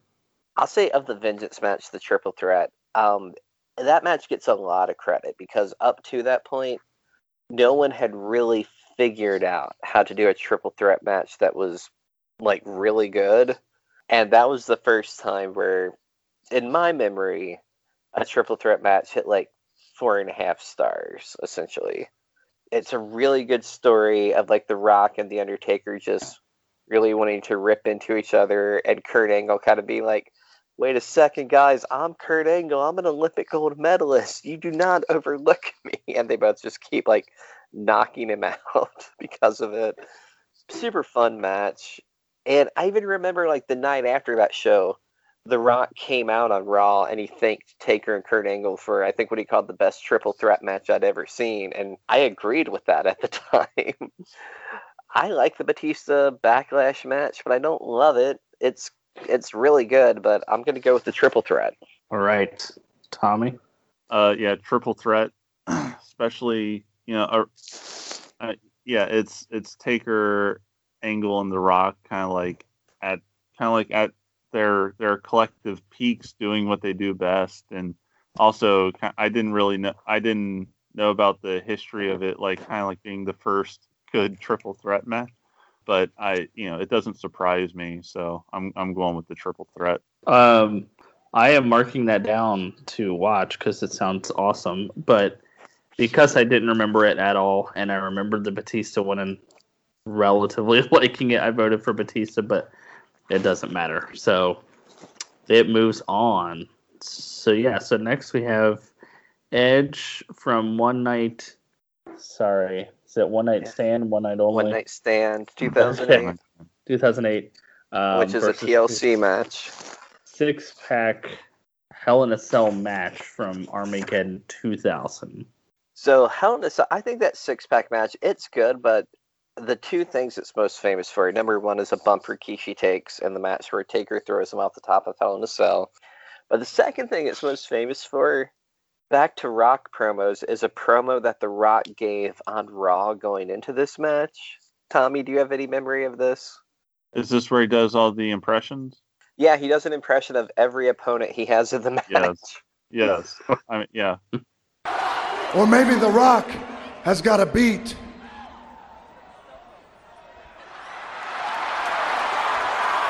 Stone Cold Steve Austin, which means I gotta get in my pickup truck, drink some Steve Weisers, listen to some Backstreet Boys. And that's the bottom line, because the great one said so.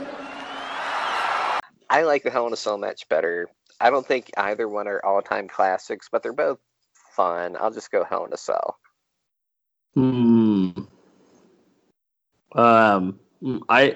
I voted for Edge. Shocker. Your man. But yeah, I was kind of like on both of them as well. So I don't want to say but just, neither one of them are going to win the tournament. So, but I went with Edge. Yeah, I'm going to go with Edge also. There's some good memories, some kind of like, to cherry pick the 6-pack Hell in a Cell.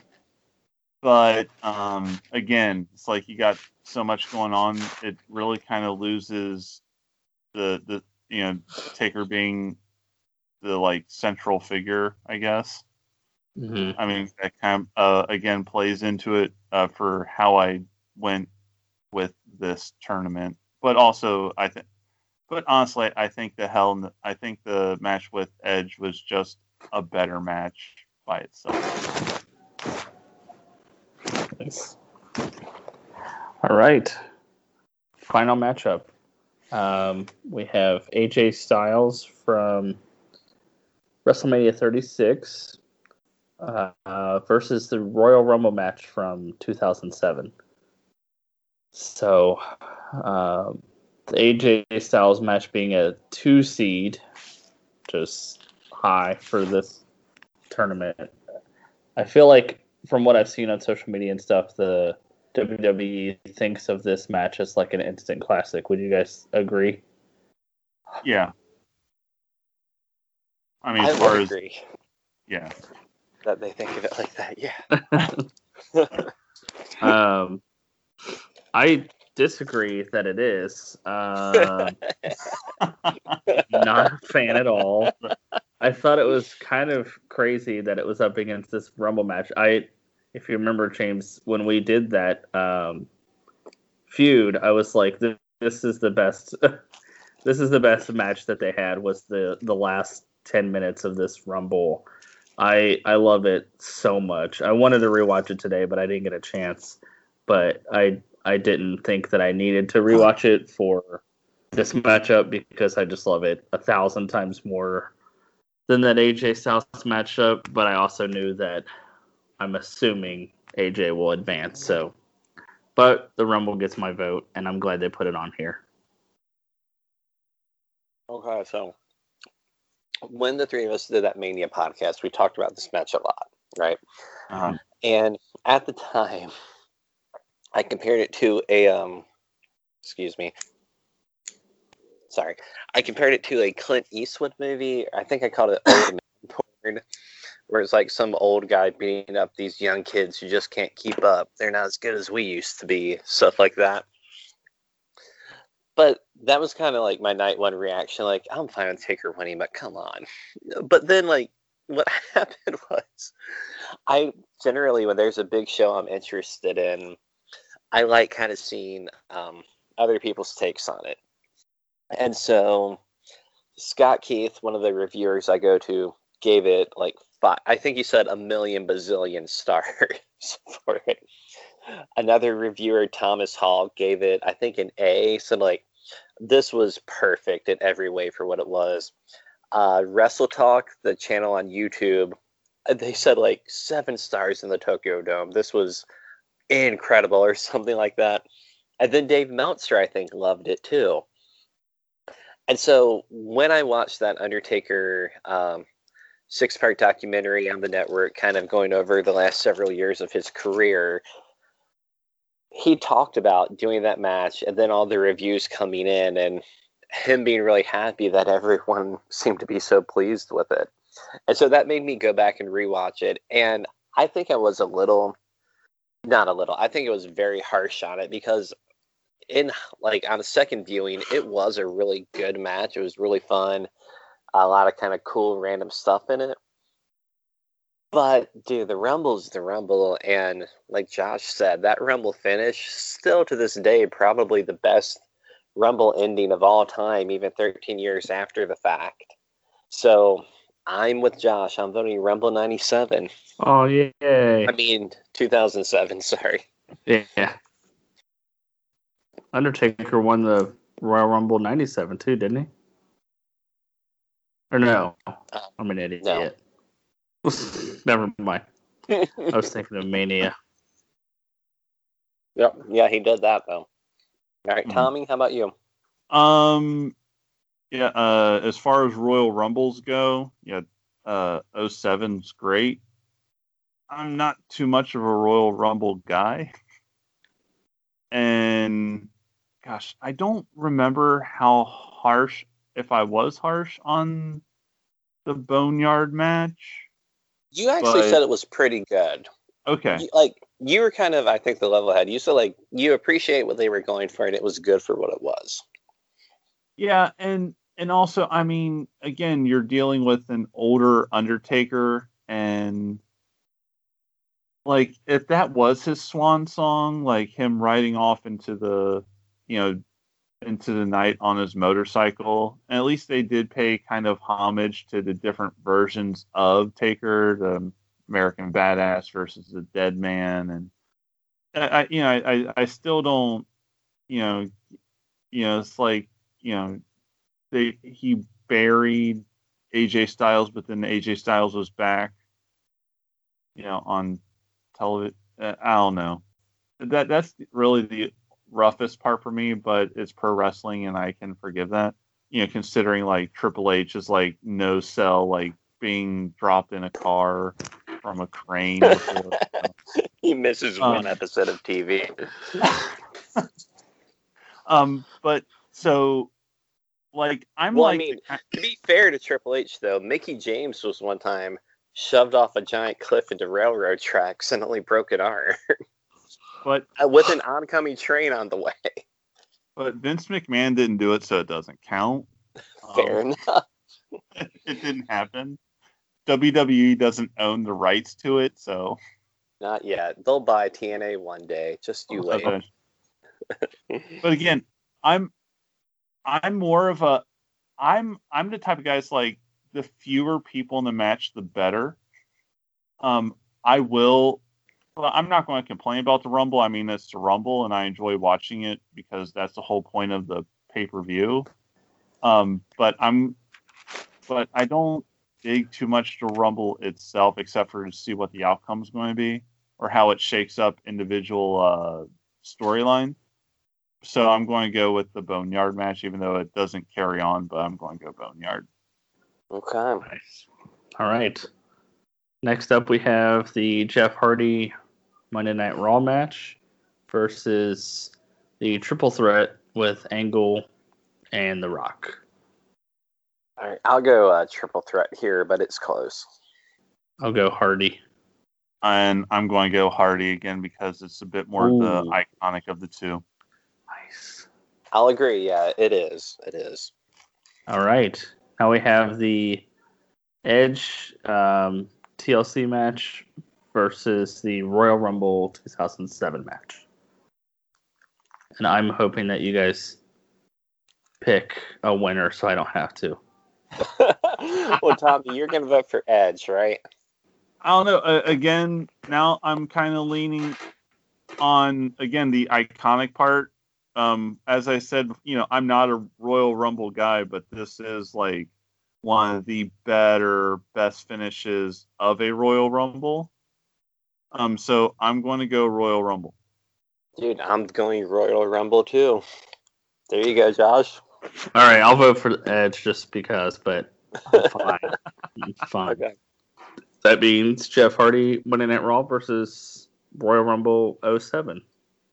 And for this, I will definitely pick the Rumble. Tommy, what you got, man? I'm fighting myself because no way would I ever consider Jeff Hardy in any Final Four. Anything. Well, he's not supposed to be there. Amen, brother. But I'm going. But he is there. In my eye, I'm going to go Jeff Hardy because Tommy, no, he's not supposed to be there. It's like, but Royal Rumble 2000 interview that Tommy and I keep referring to here with the Hardy Boys. But again, it's like I remember this Monday Night Raw, and this isn't a pay-per-view. This is a Monday Night Raw from my early 20s, which means I was watching every Monday Night Raw, and I remember watching this moment, like when he raised his hand, especially like that. I was like, well, damn, it's like that. That's pretty awesome. So, yeah, I'm going to go Jeff Hardy. Okay. I'm going to go the Rumble. But yeah, it's hard because that Hardy moment is so memorable and the match is really good. But again, Final Four, it's one of the best Rumbles ever. So there you go. So, all right, our Final Four. I just want to make sure I have this right. The Shawn won on the 2010s 26, right? Mm-hmm. Yeah. Yep. Oh, duh. That's the only one. Thousands is 25. 25. And then, okay, so if we, on the left side, 90s versus 2010s, we have Brett from, what was it? SummerSlam 97, is that right? Yep. Mm-hmm. Yeah, versus Shawn from WrestleMania 26. I like the Mania 26 match, but again, I think I said this, it's my least favorite of the four major Taker-Shawn matches. I guess 5 now, since we got the Rumble in the Final Four. Think about that. We've got 3 Taker-Shawn matches in the Final Four. That's awesome. Yeah, should be pretty clear on who his best opponent was. And if the Hell in a Cell Shawn match would have beaten the Brett match, that would have been all 4. That would have been crazy. So, I like the Brett match better. Just personally, so I'm voting for it. Tommy? HBK. when it comes to especially the back-to-back, I mean, to me, it's like there are very few moments that touch it as far as just being professional wrestling at its best. So I'm going to go HBK. I went with Brett. Sean's my favorite, but I love this Brett match. I had it in the finals, so that's what I'm voting for. Dude. Yep. Did you have the Shawn Taker match winning the bottom bracket? 2010s? Yeah. All right. Okay. Next Final Four match. So yeah, this one is. Sorry, I'm reading my own bracket. Sean from WrestleMania 25 versus the Royal Rumble from 2007.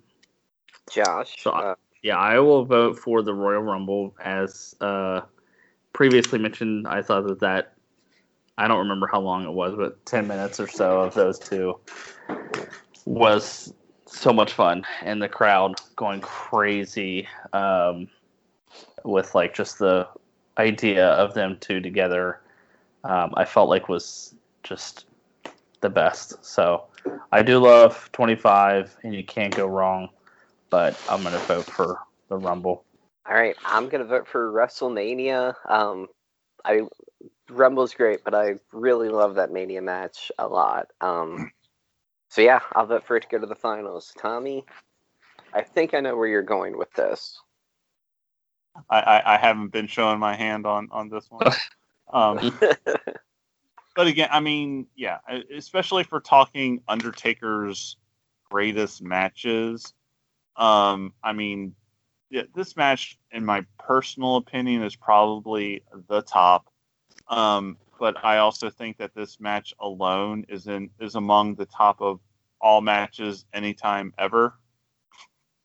So, again, you know, it was a good Rumble, but yeah, 20 HBK Mania 25. All right, so we still have Brett versus Sean in the finals. It always comes down to these. SummerSlam 97 versus Sean from WrestleMania 25. Which kind of shows how crazy The Undertaker is, having been there, 7 years or whatever at SummerSlam, and then still being there for WrestleMania 25 is kind of crazy. But between these two, I am going with Brett. I had to think about it because I had a different finals, and I know it doesn't sound like I like Sean, but all of my favorite Sean stuff was just kind of before these two Mania matches. Yeah. And this Brett match is just so good. You're going on Vince Russo on us. It's like Swerve City. Well, I think it's more like the eras that I like. Like 1997 is like my jam. So this Brett match with Taker is just so good. I love it. All right, so in your original bracket, what was in the finals with Taker versus Edge, Hell in a Cell? Brett. No. In my finals, I had Edge from SummerSlam. Sorry, versus Brett, and I had Edge winning the whole thing. Man, okay, cool. All right, Tommy, are you Shawn Michaels WrestleMania on this one? Shawn Michaels WrestleMania 25. Yeah, I mean, okay. It's the center of the montage in my head. I mean, yeah, you can't beat it. In my opinion, it's 25. I mean, no criticisms. They're both great. Tiebreaker comes down to a diehard Bret Hart fan. Right. I might as well not tease it out. You know where this is going to fall. In the Shawn Taker match, they each worry me at different points in their career. Just about when Taker dived straight on his head outside the ring. Yeah. And then when Sean like goes through the moonsault off the top rope, and I don't know if he slips or what, but he kind of goes about 3/4 and he completely misses and just like comes down with a giant thud on the mat. Yeah. Not the mat in the ring, but the mat, the little 2-inch mat kind of blocking the concrete. Matt Hardy. Matt Hardy.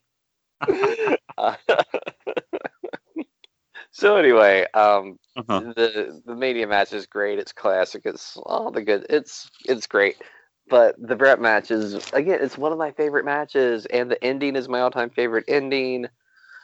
So I went to second. I think Josh had Brett. Josh had Brett in the finals, but losing. I'd probably have Brett in the finals and winning if I had filled out my own bracket. So on a split, the Brett Taker match from SummerSlam is the Pull Apart Podcast official winner of the Undertaker tournament. But Edge jumps in the ring, cashes in his Money in the Bank, takes the W. We gotta Tommy Edge's theme at this point.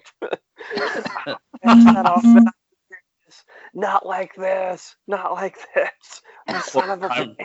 Brett worked for this. You screwed Brett. I will say that didn't hurt my going into those Edge matches, as I freaking love his cash in on Taker earlier that year. I love it so much. So good, man. Tommy, who did you have on the left side in your own bracket? Was it the other HBK match in the finals? It was HBK Mania 26, Mania 25. Nice. And Tommy, we've been talking about kind of our soft spot things. Like me, and maybe even more so than me, you have a big soft spot for WrestleMania. I think we're very neck and neck. We're very similar with that. I mean, yeah, it's just so it's so central to, especially growing up. I jokingly always, like how a lot of people want to say, WrestleMania is the Super Bowl of wrestling. But I will tell people that the Super Bowl is the WrestleMania of football. It's amazing. I've used that line that you came up with on people. But yeah, for sure. If any year, if I ever get the chance to go to WrestleMania, I'm going to do it.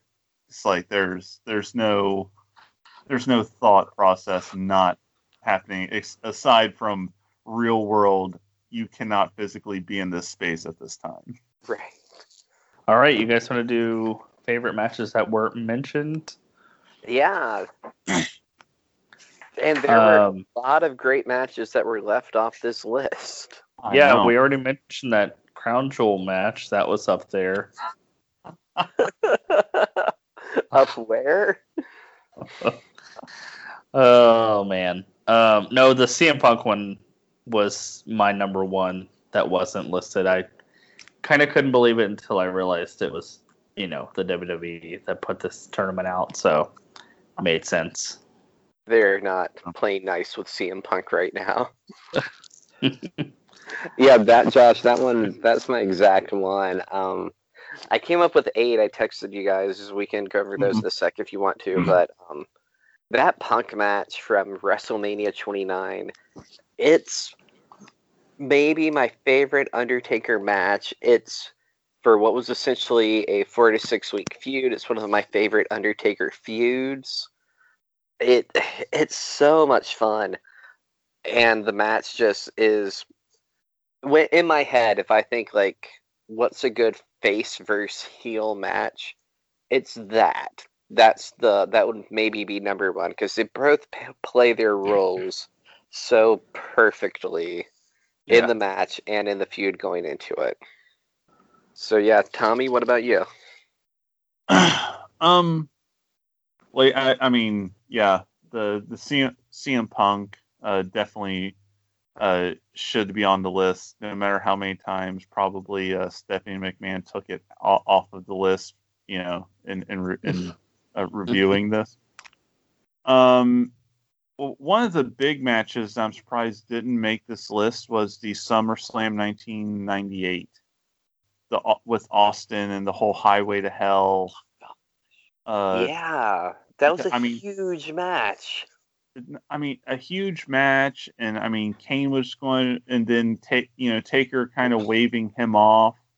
But Tommy, it took place in the 90s. What, do you want them to only have one Kane match on the list? Well, I mean, just the simple fact that they, dished out the extra money so they're able to use the Highway to Hell. Yeah. For the build. How many times did you hear it in like the 2 months to that build? Oh my God. They got their money's worth.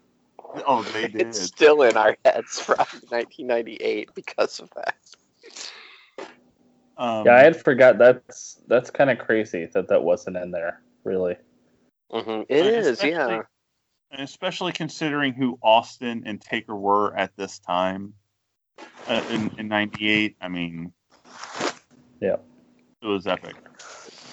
Yeah, they were the 1 and 2 guys in the WWF at that time.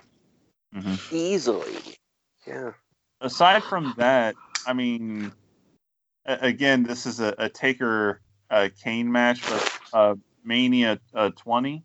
And it's not for the match, but simply the entrance alone, the Taker entrance to the ring.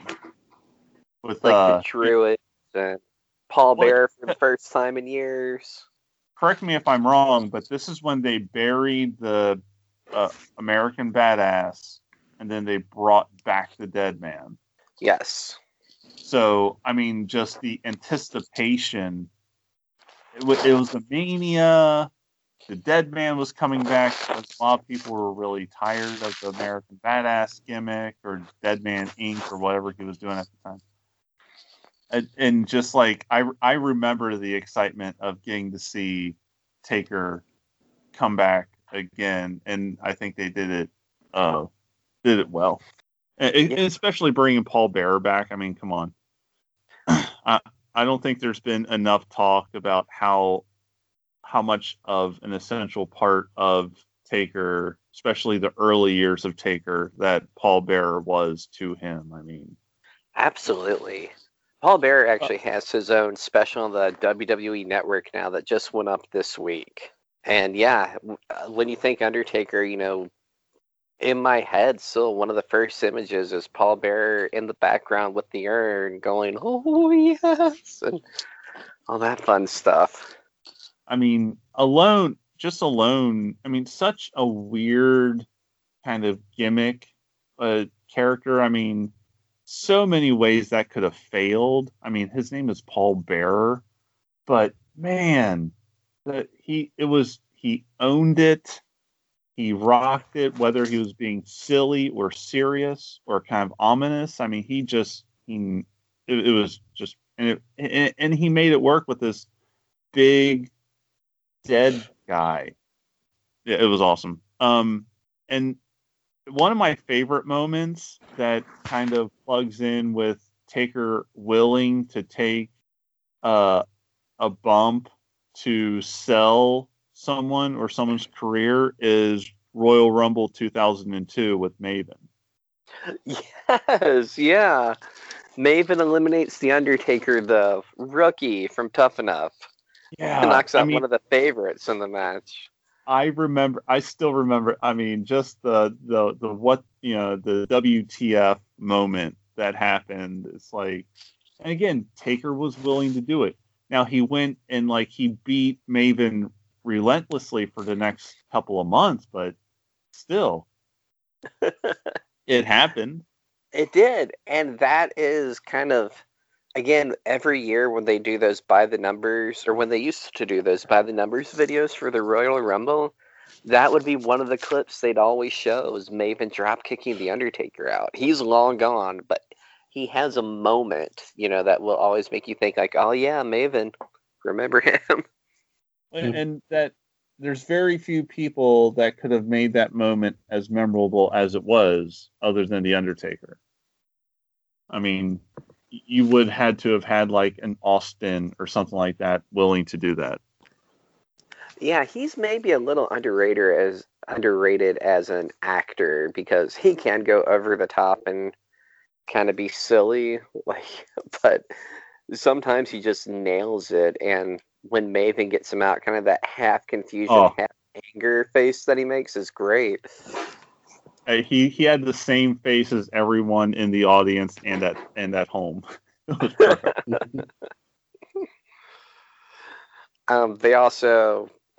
We mentioned a few of these. They left off the Brock Hell in a Cell match. Josh and I talked about we mentioned the Fatal 4, the Brett One Night Only, HBK Ground Zero, Mankind Revenge of the Taker, Mankind King of the Ring 96 was a lot better than some of the matches on the list, and the Final Four from In Your House Final Four in 1997, another 97 match that Taker was in that was great. The Vader match from 97 was great. The Boiler Room Brawl from 96. Yeah. You know? Yep. Boiler Room Brawl. That was very, especially now in the era of cinematic wrestling, that was very ahead of its time. Yeah, it was ahead of its time. So I looked up Meltzer, like I do, and any match of Taker's above 4 stars, we pretty much covered them all. There was one that I don't remember, Taker versus Kurt Angle on a SmackDown. From 2003. Yeah. It's for the belt, so I guess that helped it. Is it 2003 or 2002? Hold on. It is. Just scroll back. This says September 4, 2003. I mean, IWNerd.com could be wrong. But it does, I mean, it might be the one you're thinking of, and then it just is wrong on here because it says this was for the WWE Championship. Match ended after Lesnar interfered and attacked both Angle and The Undertaker. Okay, I haven't seen that. He gave it 4.25 stars, so another Angle match. And then this other one that I was wondering if you remembered, because it's a lot. It's from Survivor Series 2001. Jericho, Kane, Big Show, Rock, and Taker versus Booker T, Angle, Rob Van Dam, Shane, and Stone Cold. Oh, yeah, for sure. That's the blow-off to the Alliance angle. Yeah. So yeah, he gave that 4.5, which is kind of crazy, but... That was the first Survivor Series match to go like 45 or 50 minutes. They've done it a few times since then, but that was the first one.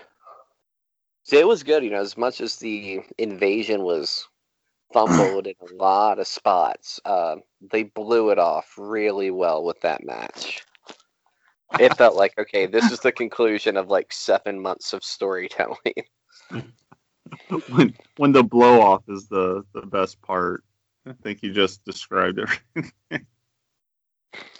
Yeah. The blow off being the play on words, not only the blow off like the end, but blow off like, and no thank you, I'm done. All right, so that's our WWE.com Undertaker tournament, guys. Any final words on the Dead Man as we're going into the 30th anniversary celebration of him in a few weeks?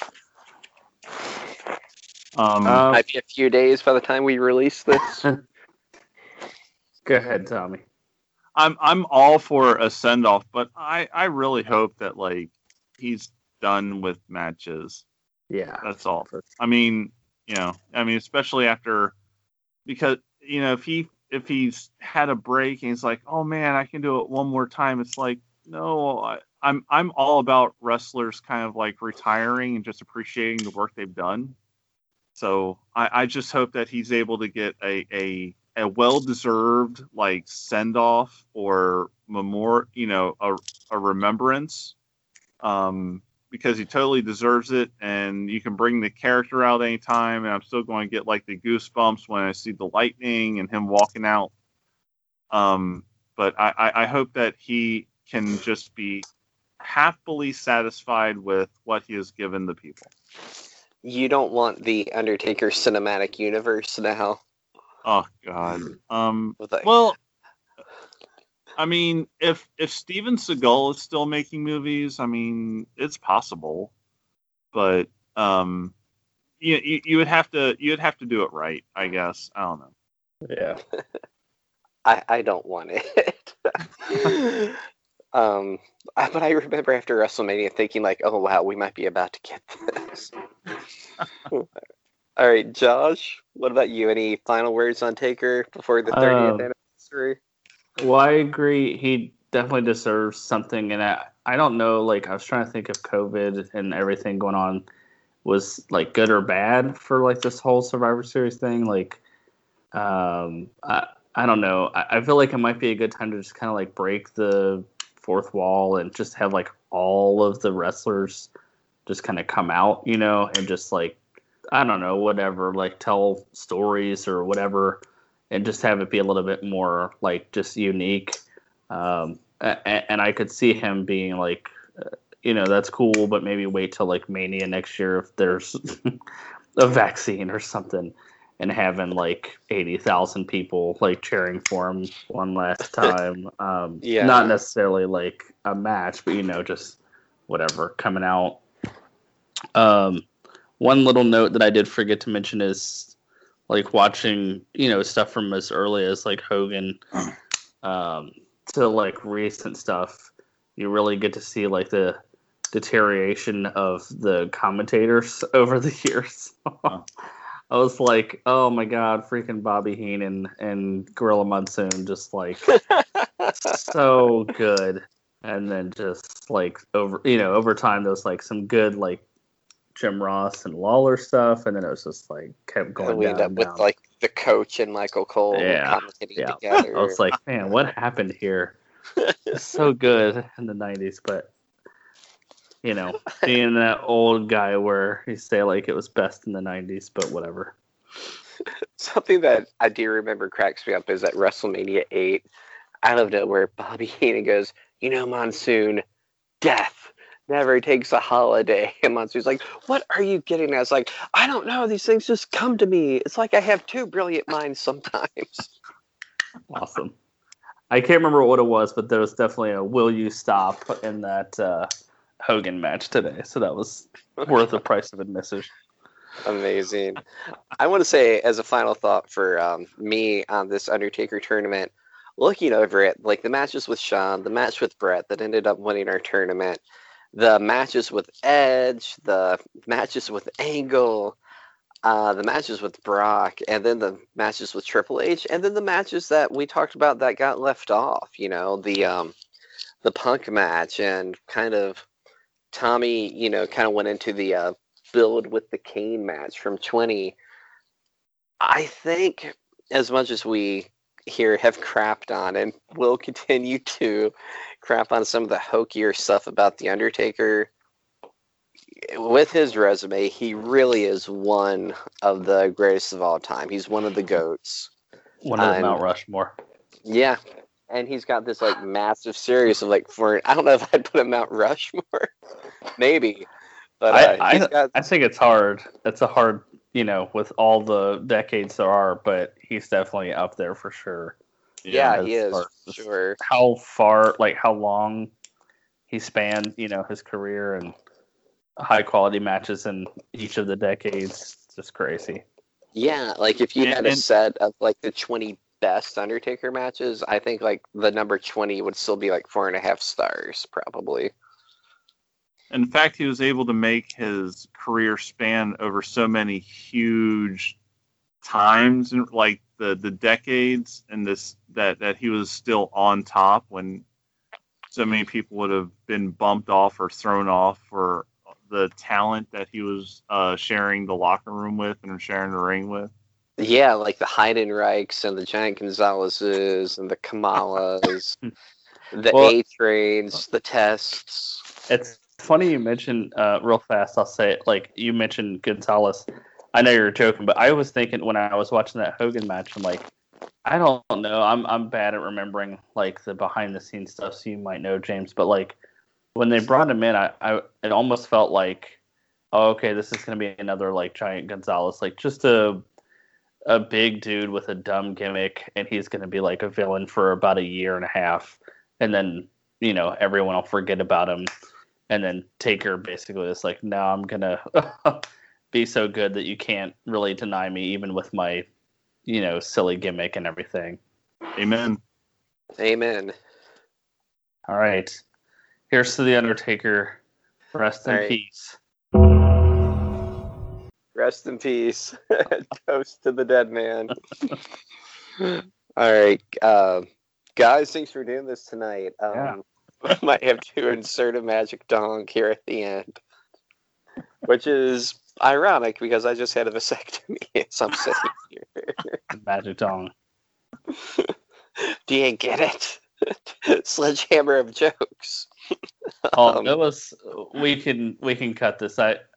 I did mean to tell you guys there was a sledgehammer of things in the one of the Edge matches, the one where I guess it's the Hell in a Cell, when he does the thing with a chair through the table that he did to Mankind. Yeah. And like they show him like up close saying, what does he say? It's like, do you remember, or something like that, like literally like, remember this? And then like JR, I think, whoever it was, like connects the dots on commentary, and then they show a replay and say it again. I'm like, oh my god, we get it. Like, it was a really cool freaking spot, and they just had to like hit you over the head with it like so many times. It's like just like Hell in a Cell with Mick Foley. Yeah. Do you remember that, King? Do you remember King of the Ring with Mick Foley? I'm gonna go back and watch that match now. You had me wanting to do it anyway, but now that there's like a stupid sledgehammer plot moment in it, now I really want to do it just so I can enjoy that too. Yeah. All right, guys. The Taker tournament. You can rest in peace. You can make them famous. You can try them. You can have a decade of destruction. What else is there? Don't forget throwing those soup bones. You can throw the soup bones. You can reap the souls. And be the greatest pure striker in WWE history. Oh, yeah. I heard that a few times today. Undertaker with that MMA background. But no matter what you do, you cannot be more dependable than three things, one of which the Undertaker represents very well. Death. Taxes. And Randy Savage.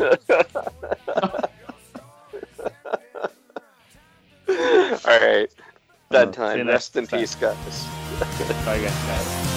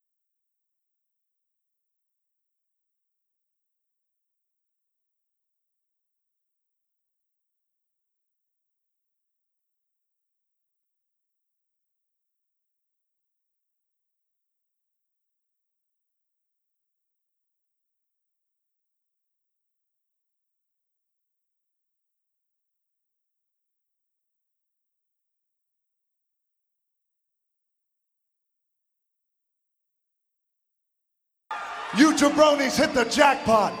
And then all of a sudden, you're jumping around like a bunch of idiots. Undertaker, with his Mickey Mouse tattoos and his 33-pound head. Oh, what are you laughing at? Jumping around, screaming like a girl.